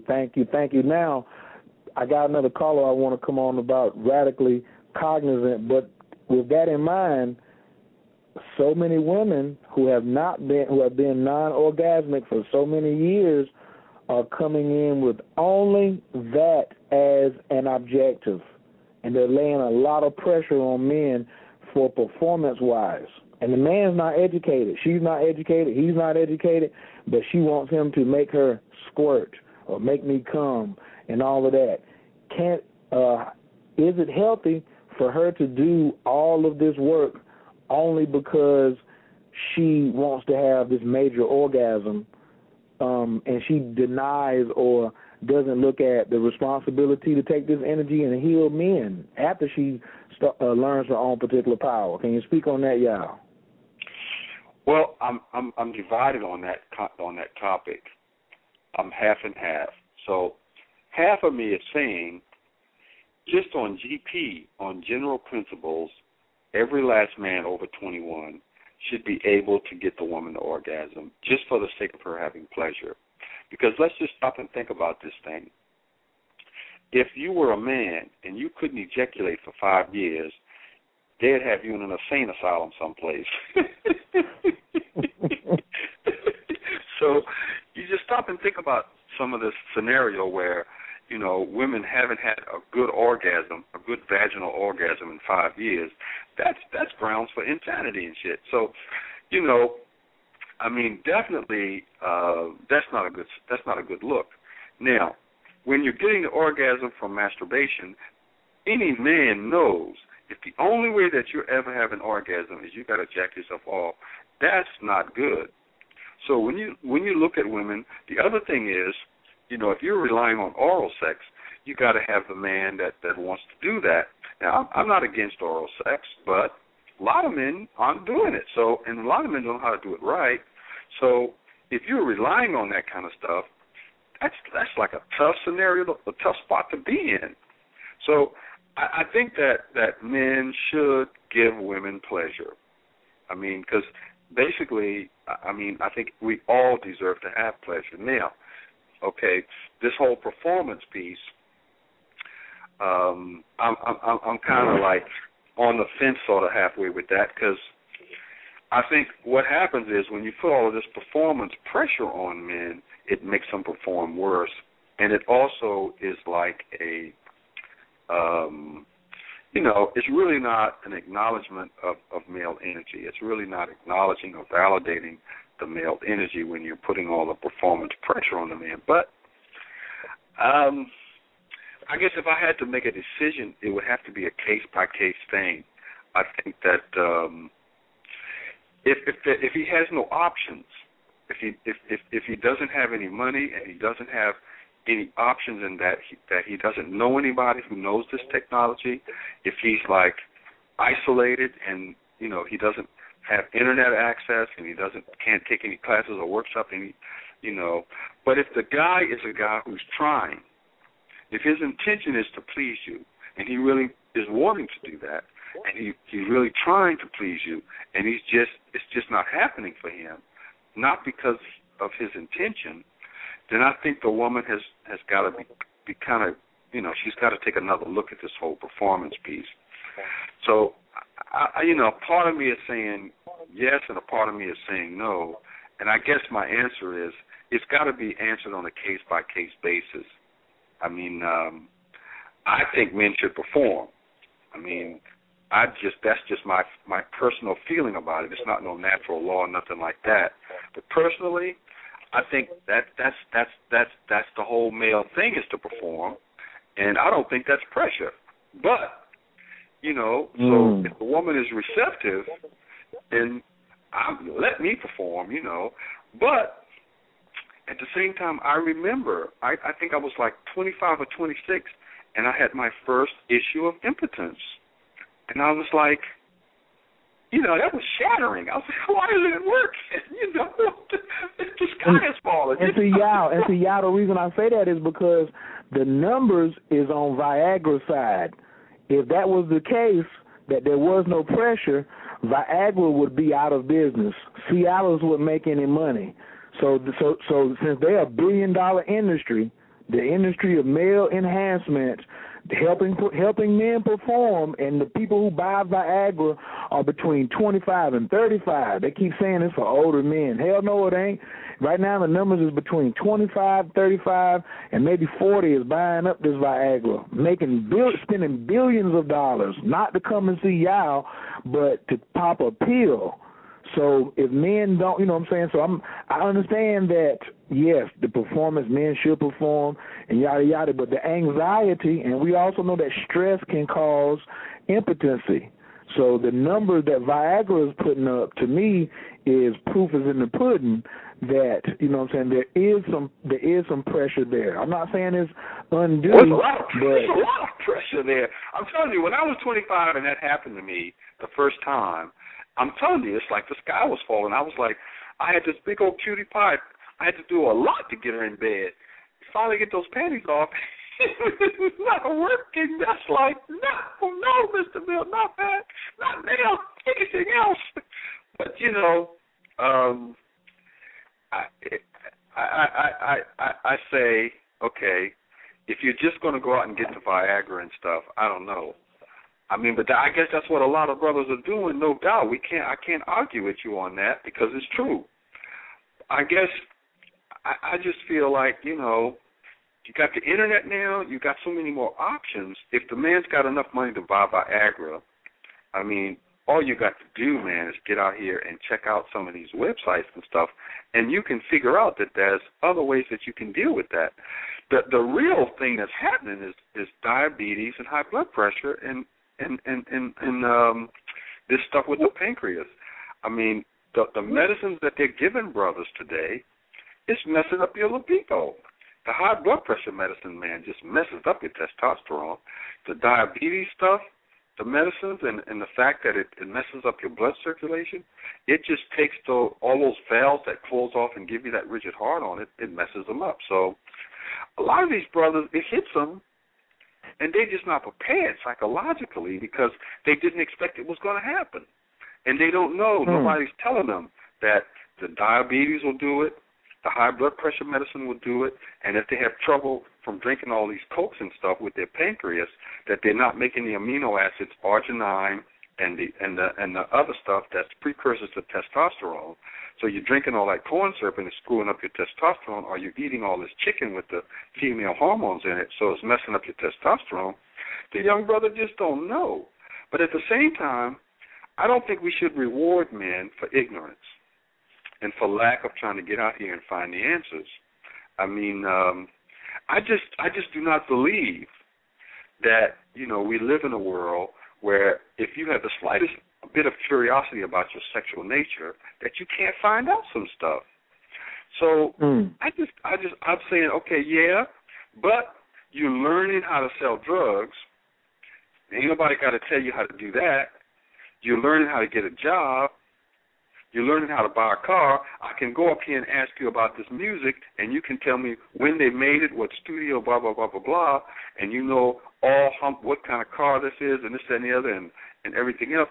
So it's like they can play Halo video games for 6 hours until they get to level 6, and they can master that, and they can go and research and find out everything about the Halo game, but they can't find out about their sexuality. What's up with that? I hear what you're saying, but I just think brothers can do a better job myself. I mean, it's just like... Hey, I'm with you. You brought that damn PlayStation, that damn Halo in, boy. You stepped on a whole bunch of damn feet with that. God almighty. Ooh. That's why I said people got to stick around for the after party on Original Native, y'all. Y'all, you got to come back, man. I mean, we got 6 minutes. I want you to, you still got to, because people in the chat room are like still bugging out, and they want to hear more. They want you to do a small recap of how they get in contact with you for the class. Somebody told me, and I said I promised them I would ask you for that, but I definitely got to have you back. Maybe as soon as next week, damn it. You know what I'm saying? Because this is like I said, everybody's on that same date. I know you don't. I know astrology. I'm not saying that you don't do it, but it's not one of the things that you talk about a lot. But that weekend date of April the 21st, so much stuff is going down. So much stuff is going down. And then the aspect of Saturn being in Libra right now in retrograde is humongous to all this work that all of us are doing. Saturn is the planet of rules, regulations, restrictions, karma, contracts, dotting I's and crossing T's. But it's also the teacher. He's a supreme teacher in crystallization. And Libra is the sign of relationships. And it takes them 29 years to travel around the zodiac to get back here. So what we're laying down right now and the choices people are making tonight, yesterday, last week are going to determine their sexual propensity, pleasure, bliss, and healing for the next 29 years, y'all. Now, I'm not saying that you're going anywhere, but neither of us are spring chickens. And so, and we're still exploring what we know. The brothers who are sitting on the couch playing Halo, I do not think that they want to be putting that down as what they want to be doing for the next 29 years. I think they better get up off their ass and try to get to this course in Baltimore and start learning something. What you think? See, you got me laughing here. I'm trying not to burst out laughing so I don't mess up the whole radio piece, but... no, this is original. That's what we call it, original native radio. So you got to be yourself. So you see something funny, you know what I'm saying, let it out. It's called original native. Brothers holding their PlayStation things and all stopping and looking at it like, what did he say? But yeah, I mean, come on now. I mean, we got people that can they can do stuff, man, with computers, with PlayStation, with these cell phones and stuff that you look at them and it's just like amazing. So why can't they get an app for these courses and stuff, you know what I'm saying? I mean, why are they going to go? I mean, Viagra is expensive, let me tell you right now. I mean, that stuff is like... Well, not in the streets, y'all. If they can find weed in the street, they can find Viagra. It's $20 a pill. If they'll pay $20 for a blunt. You know, I still